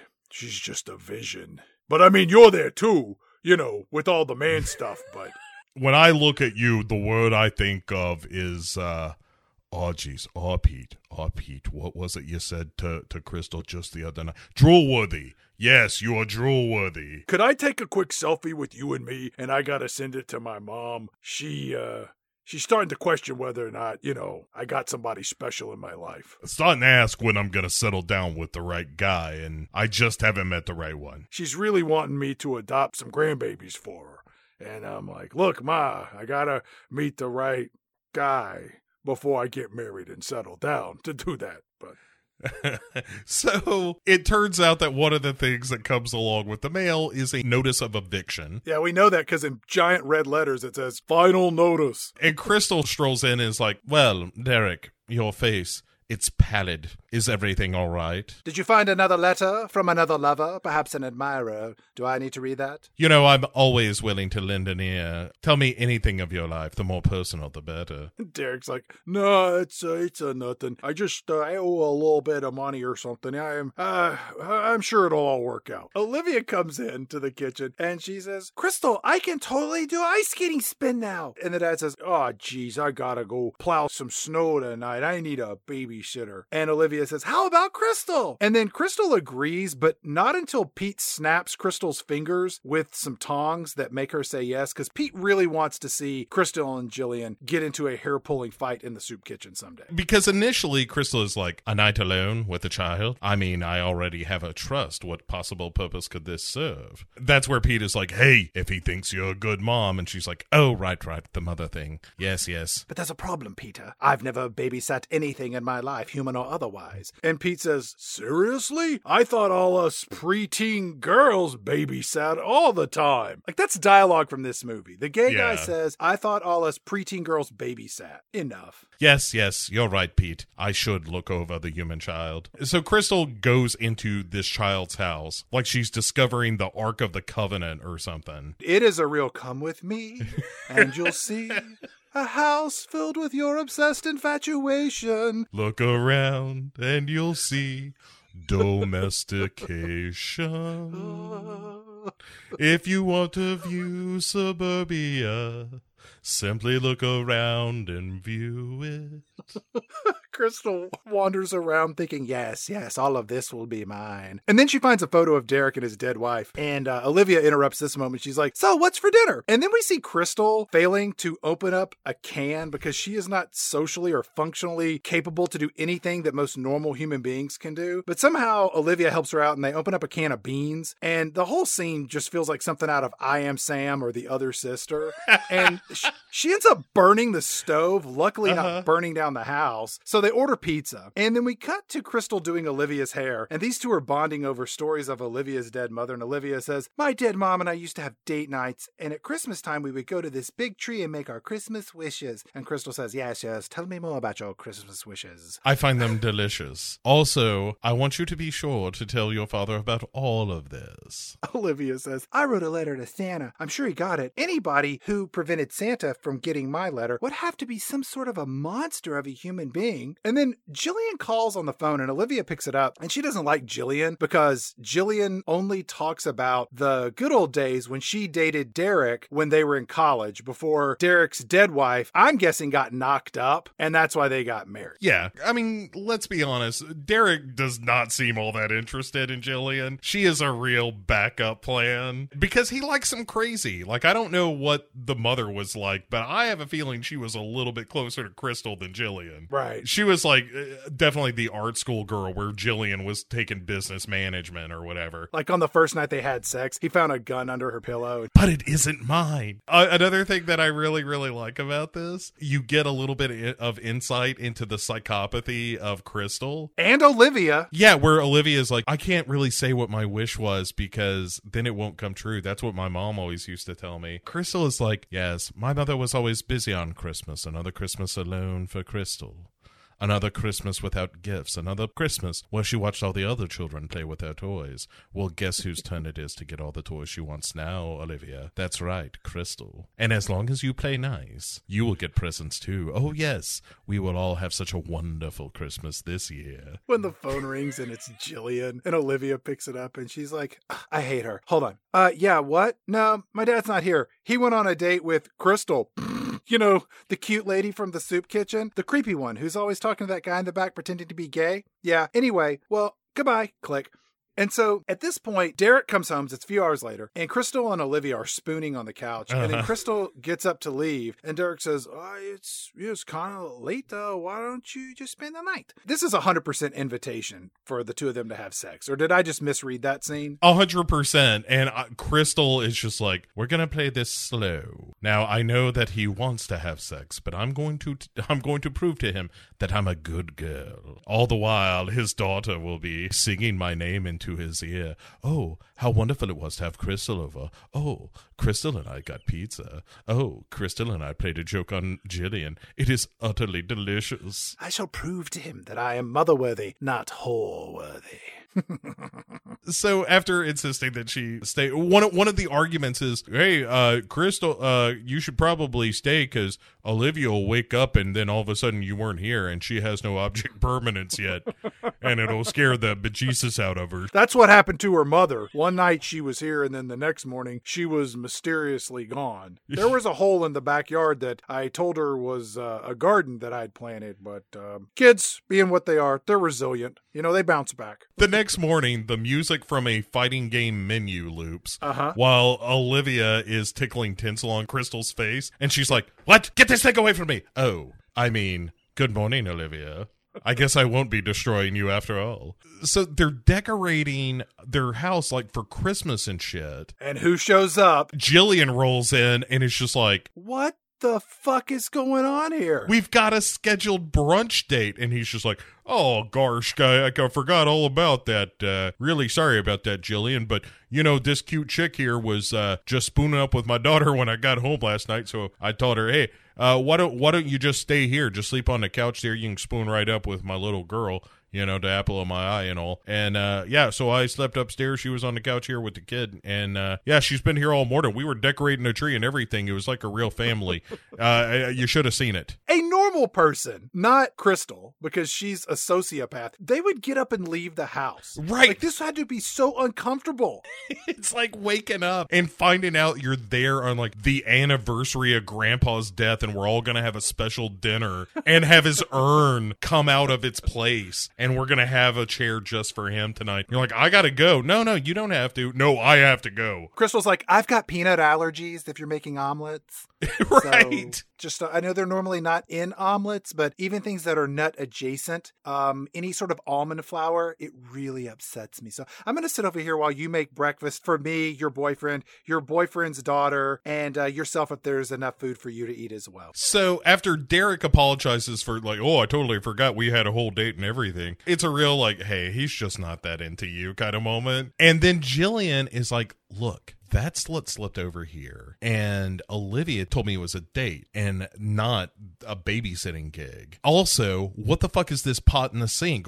Did you try to set the house on fire last night? And Crystal's just like, yes, so I burnt dinner, then we had pizza, so what of it? Then she and Olivia giggle like real conspirators because Olivia's really on the hook at this point. Completely. And Olivia is like, hey, can Crystal stay for brunch and we can have the most uncomfortable lunch ever? Can we all go shopping later? Yeah, and Crystal sees a real opportunity for sabotage here and is like, yes, I should stay for brunch. Good idea, Olivia. Jillian leans over to Derek and she's like, we don't know anything about this woman. Yeah. Did you do a background check on her at the shelter? The exact line, because I thought it was a real relationship thing where she goes, sweetheart, we don't know much about her. And it's a real, hey, I'm the woman in this family. And Derek is like, oh, hey, don't even worry about it. I'll go shopping with you too. So that'll take the sting off of it. So it'll just be the three of us out shopping. Doesn't that sound? Jillian, that solves your problem there, doesn't it? And Jillian's just like, yeah, I guess it does. Derek says, I'm going to go get some Christmas lights out of the garage and leave the three of you ladies to have girl talk. At this point, Crystal is propositioned by Jillian to come help make whipped cream with a hand blender. And it's this showdown of two women and their cooking skills, and it culminates in both of them slinging whipped cream and like egg batter all over each other and the kitchen. Derek comes back in and he's like, ladies. And any normal father would have kicked Crystal's crazy ass out the front door. Yeah, but instead she gives a little sly smile like Gilly from Saturday Night. And he's just like, boy, you girls, you're a real something. Anyway, how about we all get cleaned up and have this uncomfortable brunch already? Crystal goes upstairs to the bathroom to clean herself up, and she starts rooting through the drawers the way a crazy person does, and she finds a wedding ring. Then Jillian comes into the bathroom, and instead of saying, what in the hell are you doing going through my boyfriend's drawers? She says, it's a nice ring, and it's going to be on my finger by Christmas. And Crystal says, hope you can hold on to him this time, Jillybean. Yeah, and she's like, what? What the fuck did you say to me? And throws her this shirt that she got out of some closet or whatever. Clean the fuck up. Get the fuck out of my house and get away from my man. and then cut to Derek and Jillian, and they're now looking at a yearbook, and Jillian's trying to lock this shit down. She's like, oh, remember all this stuff we did? Oh, remember when we passed the rep? Oh, shit, remember when we got drunk that night and almost fooled around but then didn't, but now we do sometimes? They're eating their breakfast. Yeah. And then Jillian asks Crystal, so did you ever go to school? And Crystal says, yes, I went to New York University, and I graduated in 2003. She can't really keep all of her lies straight anymore, so she decides to leave. I really feel like I've stepped in it here. Well, ta-ta, I have a thing to do. Deuces. We cut to Crystal's apartment where Crystal is there with her gal pal Kim and they're day drinking.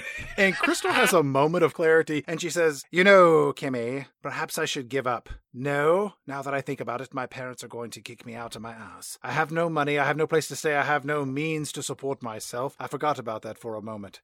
Finally, back to our movie. So then we get a montage of Crystal and Olivia shopping as Derek looks on. I have no comments to any of this, and it just ends with Derek and Crystal walking on the city streets, and Derek says, so, what did you do before you started volunteering at the soup kitchen? And Crystal's like, I've did nothing. He's fairly drunk because he's been drinking all through the shopping trip, and it ended with a margarita. See, I thought that he had like coffee, then they gave him water with cucumber, and then finally they started boozing him up. Then it was champagne, and then some wine, and then a margarita. Oh, I quit paying attention, clearly. And I was like, I don't know when Old Navy started partnering with Margaritaville, but here we are. Yeah, this place looked like a JCPenney or a TJ Maxx. It did not look like Macy's. No. And as they're wandering through this day for night shot that looks like utter garbage, it does. Derek is like, hey, so what's your major there in college? She's like, Major? I majored in designing things, weaving intricate webs. I was able to create my own major. I put together a curriculum that could only be described as human alchemy. And he says, listen, I just want to thank you for your time with my daughter there. I know I've been leaving her unsupervised with you a whole bunch here lately because, quite frankly, I'm just not focused on parenting as a whole. So, look, you're great with the folks down at the kitchen. I think that's just great. And then Olivia comes up. Hey, we got to go to the town Christmas tree. So, are you going to make your Christmas wish there, Olivia? And she's like, I don't have to. I wrote a letter to Santa, and I think he's working on it right now. That's right, Olivia. He is working on it right now. One of his very special elves, an elf named Crystal, is working on it right this moment.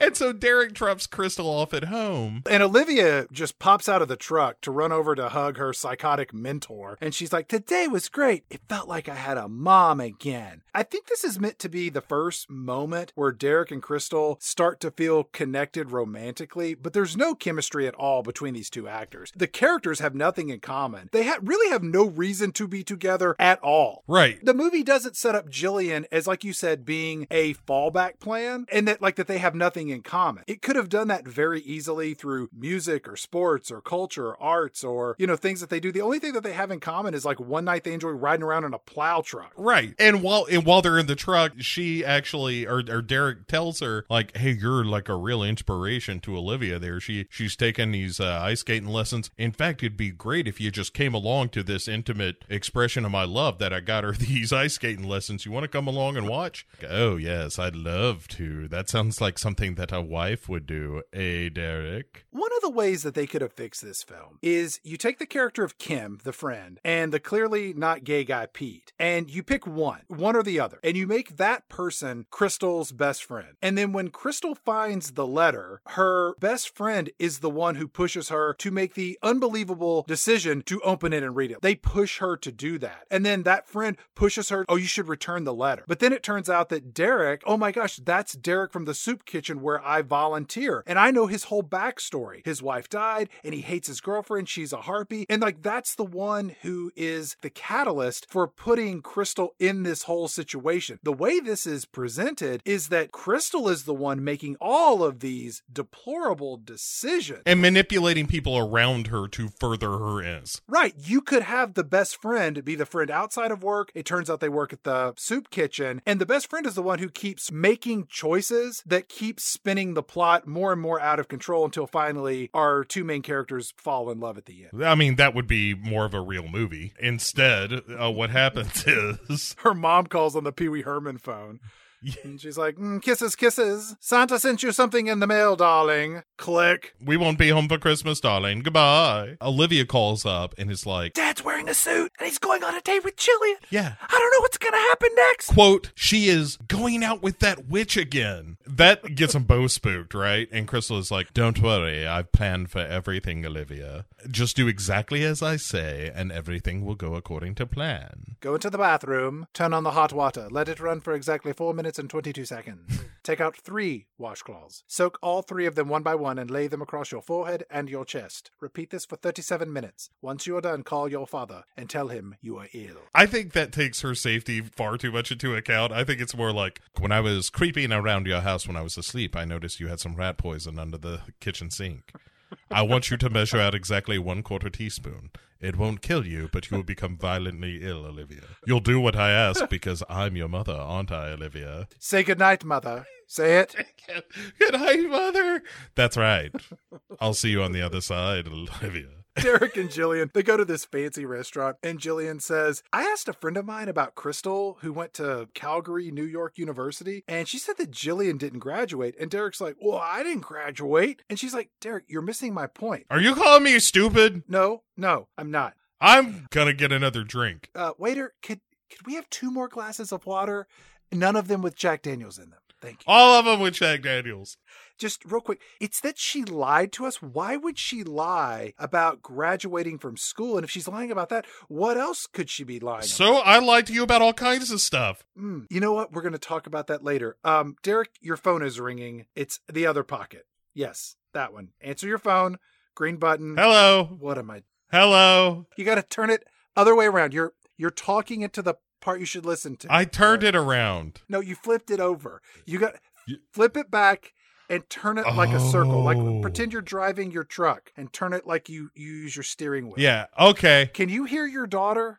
Hey, hi, it's my daughter. I gotta go. So Olivia's full on Ferris Bueller coughing when they arrive home. Then Crystal shows up and is like, oh, hello, the door was open. I hope you don't mind I entered. You just walked into my house? Why are you here? And Olivia's like, oh, I called her when I felt sick and I didn't know if I was gonna get hold of you. I couldn't get hold of my dad, so I called my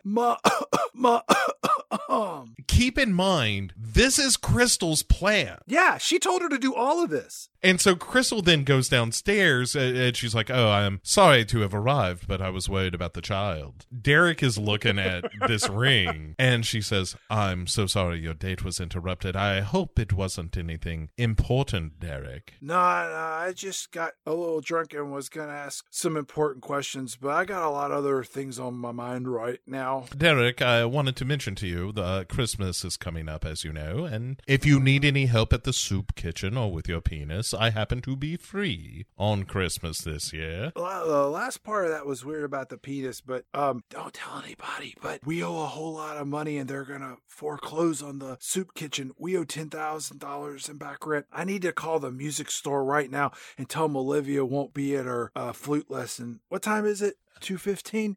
They're probably up at the music store. It's the witching hour. Wait, this is the Eggo waffle. It's in my phone.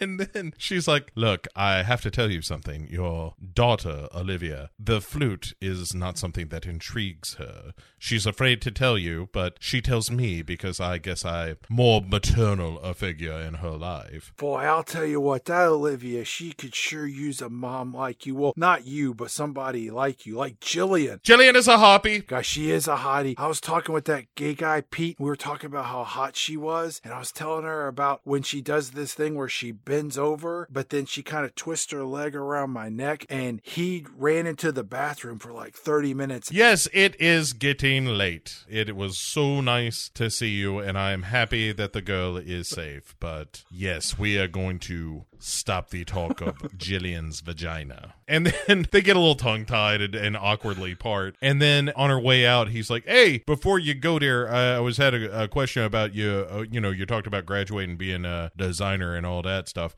Turns out that's a big fat lie. How come? And she says, I thought that perhaps me not finishing college would make me seem flaky, as if that I couldn't go through with a plan. You would look upon me as a commoner. And he's like, hey, if you're a flake, then I'm a biggest flake in the world too. So, hey, it takes one to know one. You know what I'm saying there? Also, you're looking especially cute tonight. But if there are any more secrets, I'd like to know. Are there any? And she's like, probably. Wait a minute. Was that out loud? Damn it! I've got to work on my interior monologue. I keep letting the inside words somehow come to the outside world. Yeah. By the way, don't look in my purse. And he's just to be like, okay, fair enough there. You don't have to get all sensitive. We all got our secrets. Like, I didn't tell Olivia this, but I killed her mom. I didn't make a big deal of it or nothing, but she was a handful and a little kooky. And while we're on the subject of not going anyplace, stay out of that garden in the backyard if you know what's good for you. It was kind of lumpy at first, but now it's a bit of a depression. So you can tell where it was. I think it's because she rotted. Now, I hate to get all colorful in my talking like that, but that's why it sinks a little bit. But I also put a ton of lime on there. That was something I got from the SVU. You go back there and you start poking around. I got to tell you, that garden's going to become twice as big and twice as wide, all right? And she's like, oh, I like this. First, I was going to take you for a sucker, but I have to tell you, Derek, this is a side of you I really enjoy. The word that I'm looking at you now is not husband, but partner. Your daughter is already in my grasp. Could it be that you, too, could be a willing toy? Back at the soup kitchen, Crystal brings shopping cart Frank a bowl of soup, and Frank's slurping it down. And then Crystal asks advice from a homeless man who refuses to go indoors. Good job, Crystal. And Crystal says, shopping cart Frank, have you ever made a decision that you thought would be good? It turned out it changed your life in ways you never imagined? Yeah. And look, Bo, I'm no sage hobo, but doesn't that just sound like the definition of a good decision? Yeah, and he says, well, now every decision is a gamble. You can gamble your whole life away, every goddamn penny. And it was like, oh, hey, we're breaking out the GD for Lifetime? Well, all right. And especially for this Christmas movie? Wait a minute, Frank. I think I know the answer to your riddle. The building that you went inside 25 years ago, where you pissed away all of your money, yes, was a cruise ship. Close. Now, there is a bit of a subset of a cruise ship that could... A spa. Nope. Volleyball court. Colder there. Lounge. No. It wasn't a stateroom on a cruise ship, was it? No. And I'll give you a hint. Wasn't a bridge. Was it the pad where the helicopter lands when someone gets a severe case of diarrhea? That happened to me once. That's not even inside. That is an outdoor facility. Touché, my friend. What am I missing on the cruise ship? The nursery, the children's play area, the basketball court. No, you are somehow getting further away from the actual answer. I could just tell you. The captain's quarters. Nope. Sick bay. Nope. The little jail that they put people when they get too drunk and they punch someone. Explaining it more doesn't make it more true. Nope. Frank, you have bested me. Tell me, what was the place where you went 25 years ago and lost all of your money gambling 7-Eleven? Well, now 7-Eleven is important to the game of craps, and that happened to happen inside a casino. Before we end this particular bit of exposition, it is important for me to say to you, not all decisions turn out to be goddamn bad ones. Well, Frank, no one ever said that. You're an idiot. Why am I talking to someone outside on the street who smells of piss and bourbon? You're a madman who hasn't been inside a building in 25 years. What am I doing? I might as well be talking to that dog or that rat. At least they have the benefit of not knowing how miserable a creature they are. And so Pete and Crystal are prepping food inside. And Crystal is like, Pete, at some point this trap has to spring. I have to show him the letter. And Pete is like, look, girlfriend, I know as someone in touch with my feminine side, what he doesn't know won't hurt him. And if you are going to tell him, wait till Jillian gets here and make sure that I have my cell phone recording so I can get all of this.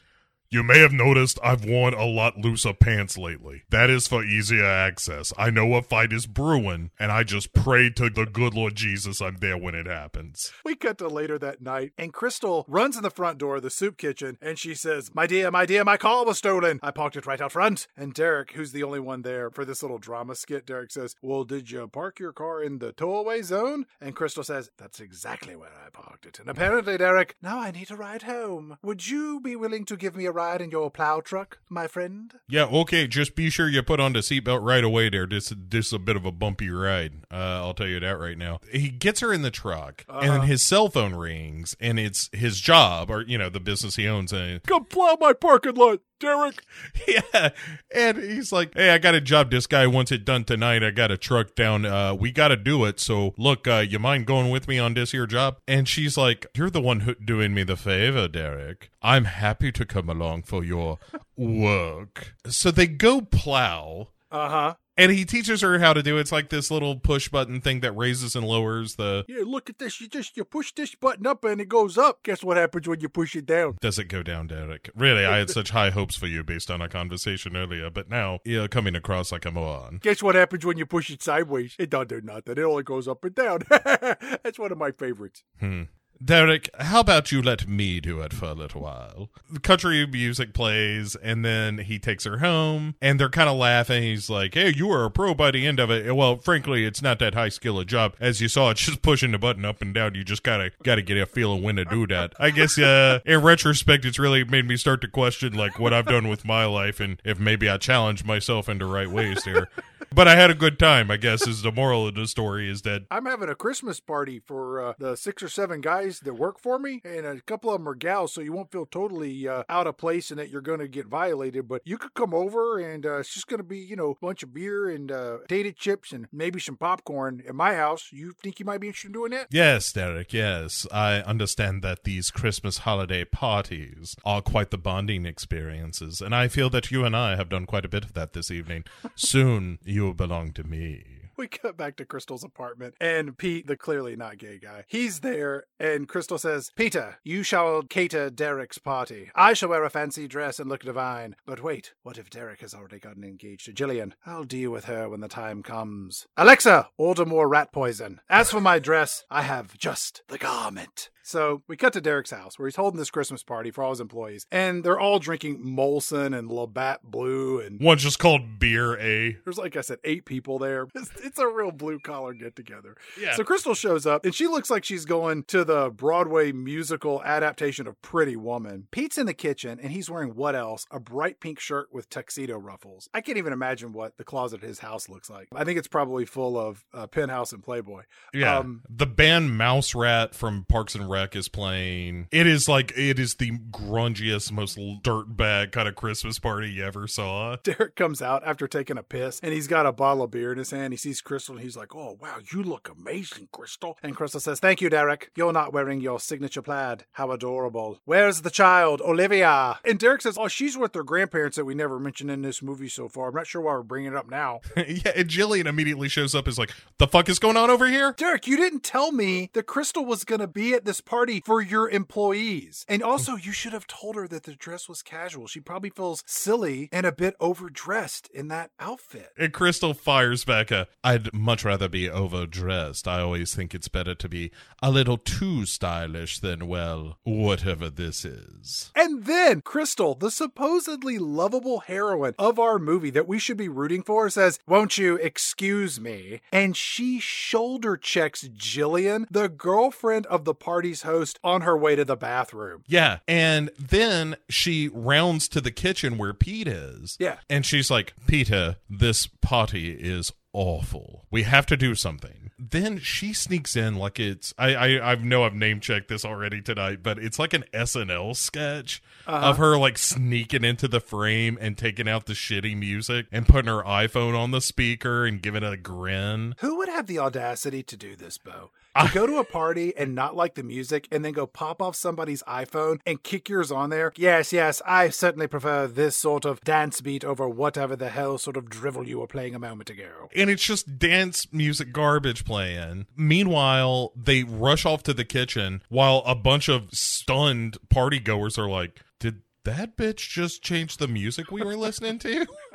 And Pete and Crystal didn't make this potent eggnog thanks to Crystal dumping a bottle of Old Granddad into this blender. She starts serving drinks to everybody. Pete starts going around with canapes and shit. Everybody starts loosening up. A dude comes up to Crystal and is like, you want to dance? Certainly. It will make my intended all the more jealous. If you would like me to bend over so you can grind against my buttocks, just tap me on the shoulder twice. Right, and all of this carefully laid plan starts to come together here because Jillian, who is rightfully like, the fuck is this woman doing? She is busting into my life. She has ruined the Christmas party that I probably decorated for and, by the way, paid for. Like, I paid for all the beer in the fridge, all that shit. And now she's in here. She's got everybody dancing. She's the center of attention because, of course, she is. And she looks at Derek and she's like, what does this bitch think she is doing? Well, it looks like she's having a little bit of fun. Hey, I'm gonna go put more beer in the fridge. Yeah, you're on your own, Jillian, the girl that I've been dating for a couple of years, maybe? Well, since his wife died. In the next scene, Crystal goes to the bathroom, and then Jillian just opens the door while Crystal's freshening up, and Jillian says, look, you may think you have something with your rich fun girl act, but I was the one who held his hand at Laura's funeral. I was the one who checked in on him. I made sure he had food in the fridge. I made sure he had clean clothes to wear, and I'm going to be here with him for the rest of his life. And Crystal says, really, whether he likes it or not? What is happening in this movie? Yeah. And Jillian is like, I'm on to your lies, bitch. Crystal is like, good. Now we have something in common. I saw how you treated that homeless person. Perhaps that is something Derek might be interested in as well. And then she gives her another shoulder check as she passes by, but we see that she has left her handbag behind.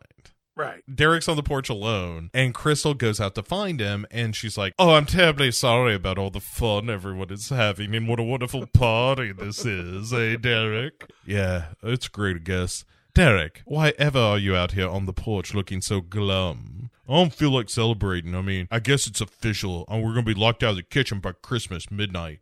Oh, dear Derek, I wish there was more I could do.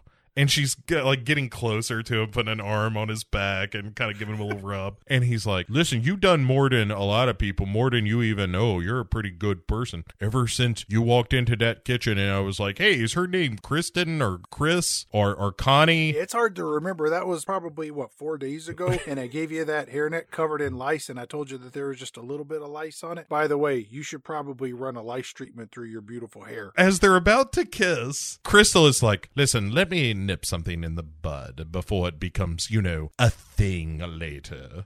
And before she can reveal this whole letter situation, a couple of drunken revelers from the party come staggering out. Hey, Derek, it's a pretty good party. Derek's like, hey, I better wrestle these guys in. I think I heard somebody bring the punch bowl in there.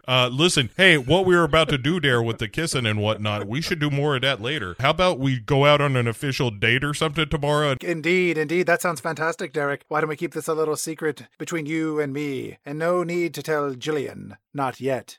Anyway. Meanwhile, Jillian has a stain on her blouse because of all these drunken rednecks that, like, Crystal has set off. Threw some barbecue sauce at her. Yeah. Turns out that Jerry has a drinking problem, and that's why it was a dry party until Crystal showed up with her eggnog, and now he's on a bender, unlike any he's had for the past, 8 months. And she's like, clumsy Neanderthals. And she finds this handbag and opens it up, of course. That's not unreasonable. It's like if I saw a wallet, I would open it to see if I can find some identification to return it to them. And also, even if you knew this was Crystal's, if you're Jillian, the one thing you know about her is that she is full of shit. So I want to see that ID and see if her name is really Crystal.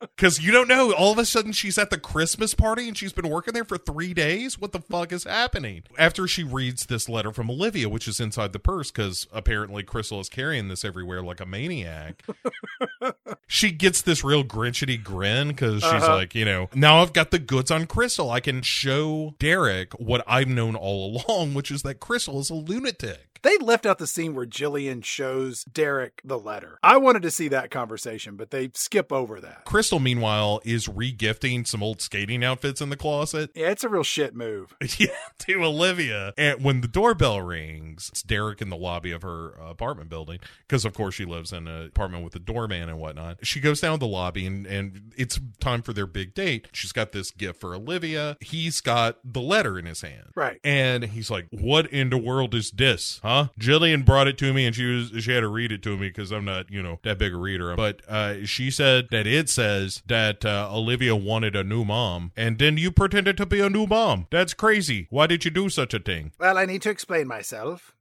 Give me a moment to come up with a response. You know what? Jillian was right, and that's not something I say all the time, because a lot of times she says some really stupid stuff. But she said you are a liar, and that's what you are. You are a liar. Okay, listen, here's the thing. That is true, but since I am a liar, that means it is false.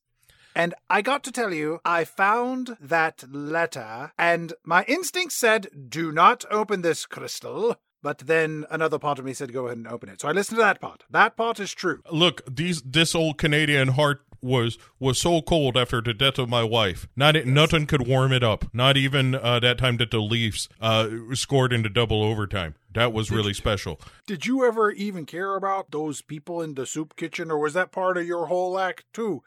Full honesty, Derek, the answer is no. I had no desire to help any of those people. I was completely in the soup kitchen to try and get into your pants because, well, look at you. But honestly, I have since learned their value as pawns in my elaborate game. I think it's a game that's only beginning, if you would allow it. Why would I tell you all of this, Derek? Why would I be so transparent with my devious scheme if I hadn't learned something new? And Derek's like, oh, you took advantage of a little girl's wish for your own amusement. You're a terrible person. I think you suck, Crystal. And then Derek starts to leave, but Crystal says, Derek, stop! Take this package full of a brand new skating outfit for your daughter, Olivia. She would love it. It's exactly her size, or she'll possibly grow into it. I call this my Hail Mary gift, Derek. Derek inexplicably takes the package. I was thinking he probably just threw it in the dumpster. That's what I would do, because this is clearly a crazy person. The next day, Crystal wakes up, and it's not Christmas morning. And this movie really plays fast and loose with the dates of Christmas and time. None of it really matters until the very end when they say, oh, it's Christmas. Crystal gets another call from her mom on the picture phone, and the mother says, hello, darling. We assume that you still have no job, so we're completely cutting you off from your monthly allowance, but we did put a little extra cash in your Christmas gift to help you get through your transition,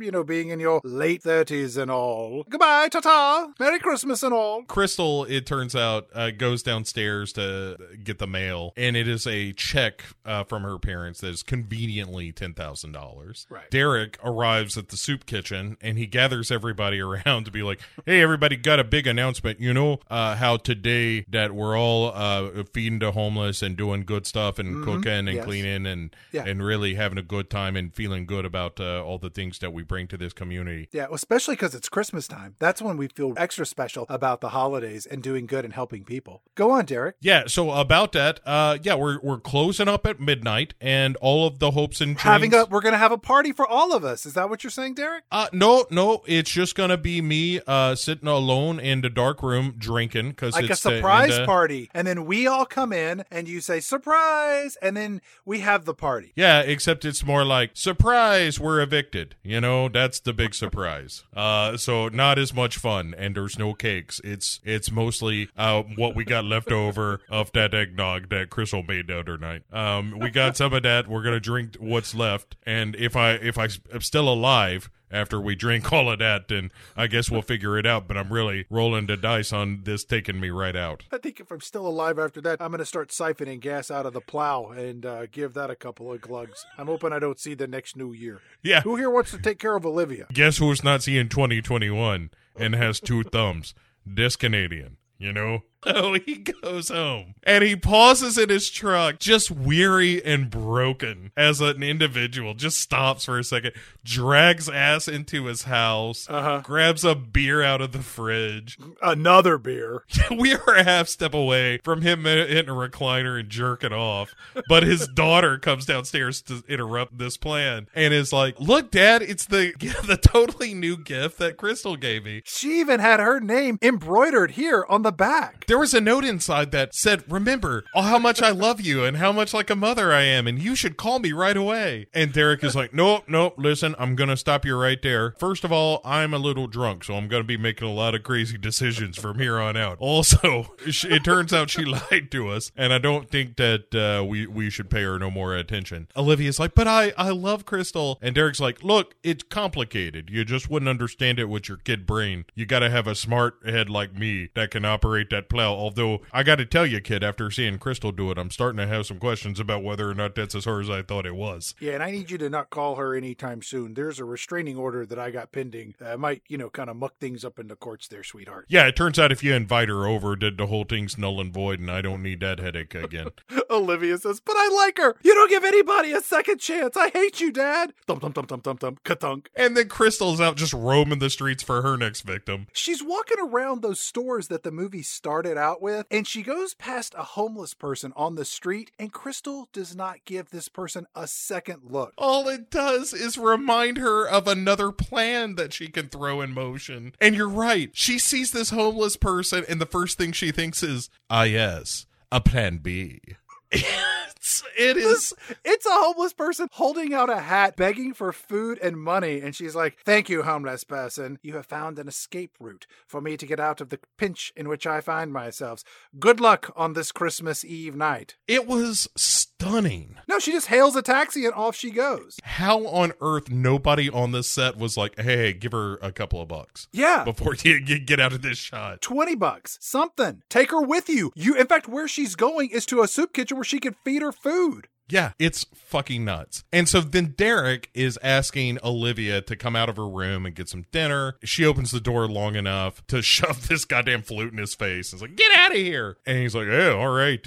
Look, I got to go to the shelter, so, don't run away or nothing there, little girl. We cut to the soup kitchen where Crystal gets out of the cab and the place is closed. And then shopping cart Frank / addicted gambler Frank, he wanders up beside Crystal. This whole scene does not look like a safe place for a woman in her 30s to be at night by herself. And Frank says, oh, it's a shame. A lot of folks gonna miss this place, because they used to give out free food and all. Oh, Merry Christmas. And then Crystal says, Francis, if I can get this place open for Christmas, will you promise to come inside and prove to Derek once and for all that I am capable of manipulating even the most stubborn of men such as yourself? And it's like, wait, Crystal, knowing that Frank is a chronic gambler, she preys on his weakness and says, let us make a bet, Francis. If I get the soup kitchen back opened, you shall come inside and eat a meal with me and Derek. That's not a bet as much as it is a carny game that's impossible to win, because Crystal knows damn full and well that she's going to take the 10 grand and pay off the soup kitchen's debt. It's like a lawyer, like you don't ask a question that you don't know the answer to. I mean, not since Rebecca De Mornay pulled the rug out from under Ernie Hudson in The Hand That Rocks the Cradle has a character so manipulated another in a movie. You're right, the preying on weakness, it blew my mind. Like, fast on the heels of fuck this homeless lady, going straight to, yes, you will serve my plans perfectly, Francis. Oh my God. It's so good. And then Derek is watching a hockey game, of course, before dinner. Hey, look, the Leafs are playing. I ain't going to miss that. I mean, I might be getting married and all today, but it's the Leafs. I mean, what are we going to do? He heads to dinner, but Olivia, of course, won't come out of her room to say goodbye. He goes to dinner, and Jillian is really taking Crystal for a ride. Just like, can you believe that fucking bitch lied to you like that? What a nutbag, am I right? And you stupid ass almost fell for it. Yeah, she says she might have been a stalker. Yeah. Or a femme fatale. And I'm like Jillian, you can get rid of might have been a stalker. She was a stalker. Yeah. And she's like, look, I'm going to run to the bathroom and give you a nice look at the ass that I've been working on for the past 8 months. I think you're going to enjoy it. She kisses him and gives him a little boop on the nose. Yeah. It's playful. It's sweet. She does not come across as an unreasonable harpy of a woman that he should not be marrying. Right. And so Derek is pondering this proposal. And as a romantic song starts to play, Chad, Crystal is watching people ice skate at night as she's waiting for her plan to come to fruition. Like, she set all this in motion. I think she's watching those ice skating people. She's like, look at them out there. Are any of them single fathers with daughters that could be easily manipulated? I take the same plan and I apply it to a couple of other... Oh, I'm not saying she's not scouting a couple of other potentials, but also she understands that these sort of plot grenades that she has set up are just like, yes, first, Olivia must be desperate. She must leave the house, stricken with grief that this surrogate mother has suddenly been taken from her. Meanwhile, Derek will go to the soup kitchen and discover that his beloved kitchen isn't quite so evicted as he first thought. And then they will find me here. So I think there's an element of that, like this could still work, her evil scheme, but also look at that one. Is he single or is he drunk? Either way, I have his license plate. He shall be my New Year's resolution. I'll add him to the files. And so Derek escorts Jillian to her car, and it's clear that he did not propose. Right. And so he takes off in his truck while Crystal is wandering away from the ice rink and toward the Christmas tree. Then this is where Derek goes by the soup kitchen, and he's staring at the clothes sign, but then all of a sudden Christmas lights come on inside. Right. And so confused, he's like, hey, Derek, that shouldn't be happening. And so he goes inside, and Pete and a bunch of others are bringing groceries in. And Pete's not wearing pink for the first time. He's like, hey, what's going on here? And Pete's like, hey, somebody paid all the back rent. Oh, who was that? And Pete goes, look, it was someone who cares about the place as much as you. Someone you used to care about before you jumped to conclusions. Someone you've known for about 6 days, who's a sociopath, an unemployed dingbat. Someone who has long hair. Someone who farts when she laughs. Someone who can fit her whole fist in your mouth, and she won't stop doing it until you acknowledge that she did it. Someone who needs a real man. A real man. I'm gonna say it. I like boobies. It feels so good to say it out loud. And Pete then says, say, how did you meet your wife Laura anyway? That hot piece of ass. There, I said it. That's a real funny story there. I was at a hockey game, and I was getting a couple of beers, and Laura comes walking up, and I'm like, ooh, she's a hot one.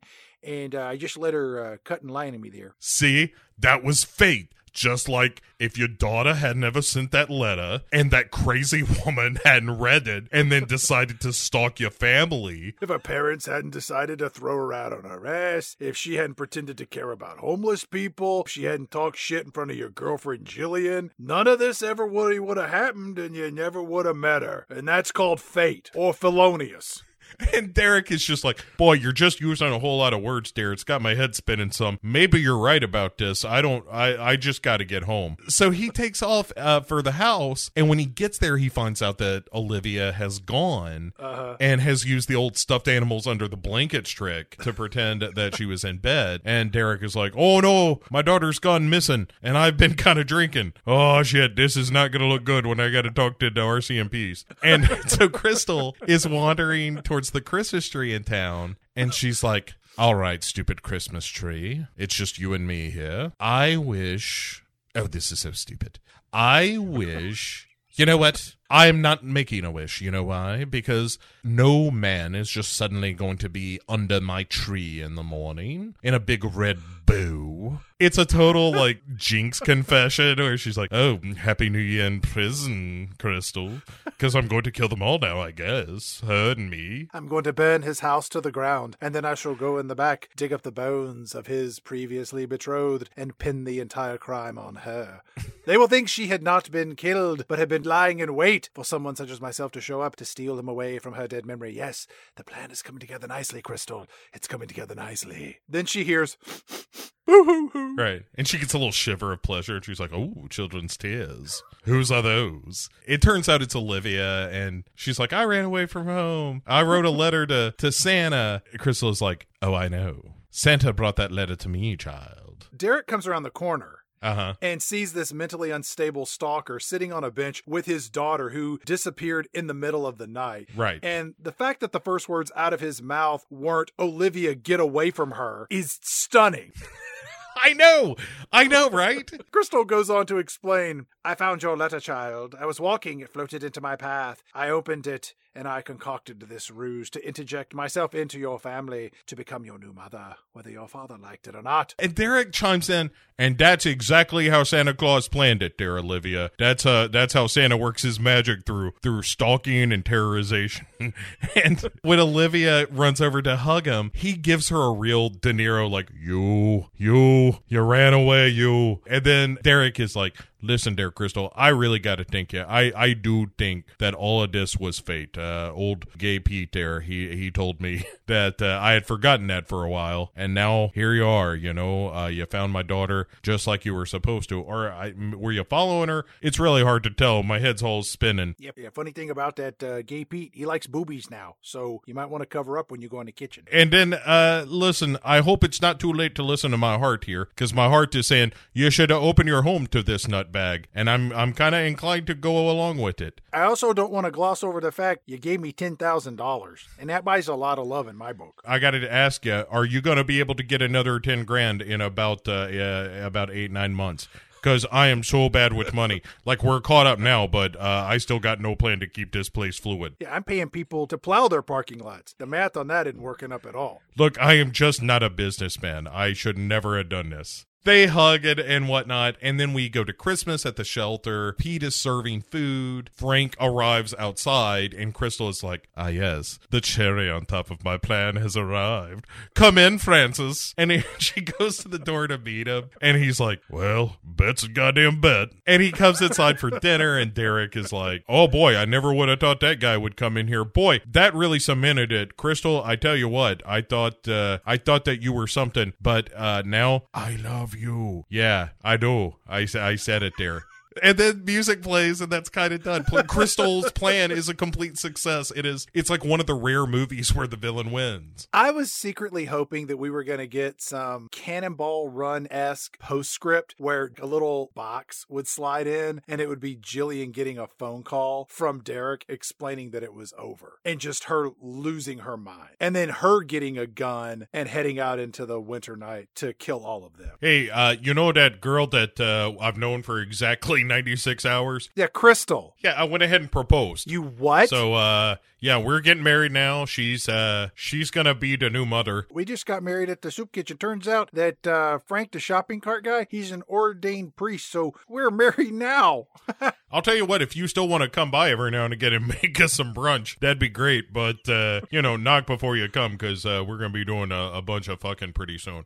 I don't know if you got to look at her, but she's got a pretty good caboose. So, anyway, thanks for all those years, taking care of me and being there when my wife died and kind of holding my family together there. That was a good thing of you to do. So, best of luck, best wishes and whatnot. We'll talk to you, I guess, Thanksgiving. Can't say we'll have a spot for you at the table, but we'll definitely drop you a line. The end. Yeah. And that is the disturbing holiday classic from the Lifetime Network, Dear Santa. That's what the fans asked for, Chad. That's what we gave them.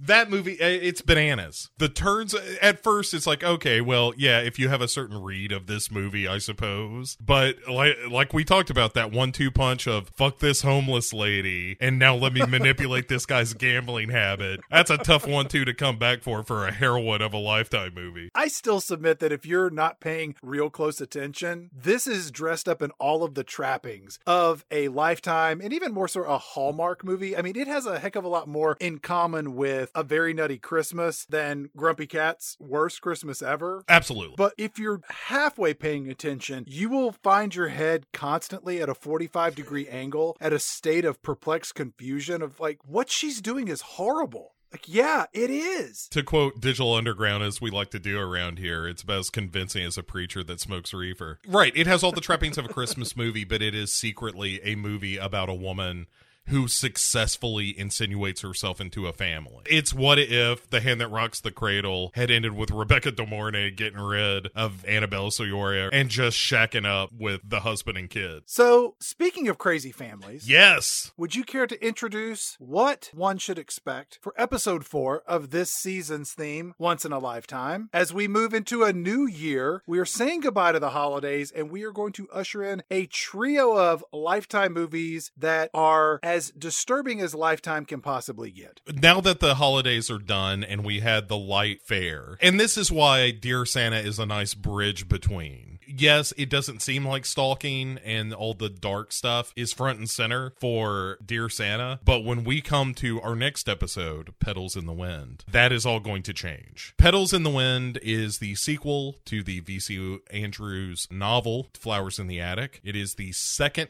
of 3 or 4 films, I can't remember how many, I've watched them all at this point, of the adaptation of the saga of the Dollenganger family, I think is their name. The first film, of course, is about a mother who returns home with her children after her husband has died. She is going to be penniless, so she returns to her rich family as part of her concessions to once more get into the family's good graces and get their money. She allows her children to be hidden in an attic. Eventually, this goes on for several years, and the elder brother and sister end up fucking. And then one of the kids dies, and then the others escape. Gross. And so Petals in the Wind picks up from there. That is the end of Flowers in the Attic. Petals in the Wind is the continuing adventures of a brother and sister who once did it and are now trying not to do it again. So come back and see us in 2 weeks' time as we ring in the new year with incest and probably more dead kids and deviant behavior. I watched that first one. I didn't know anything about it, so it was a real shocker. From what I've heard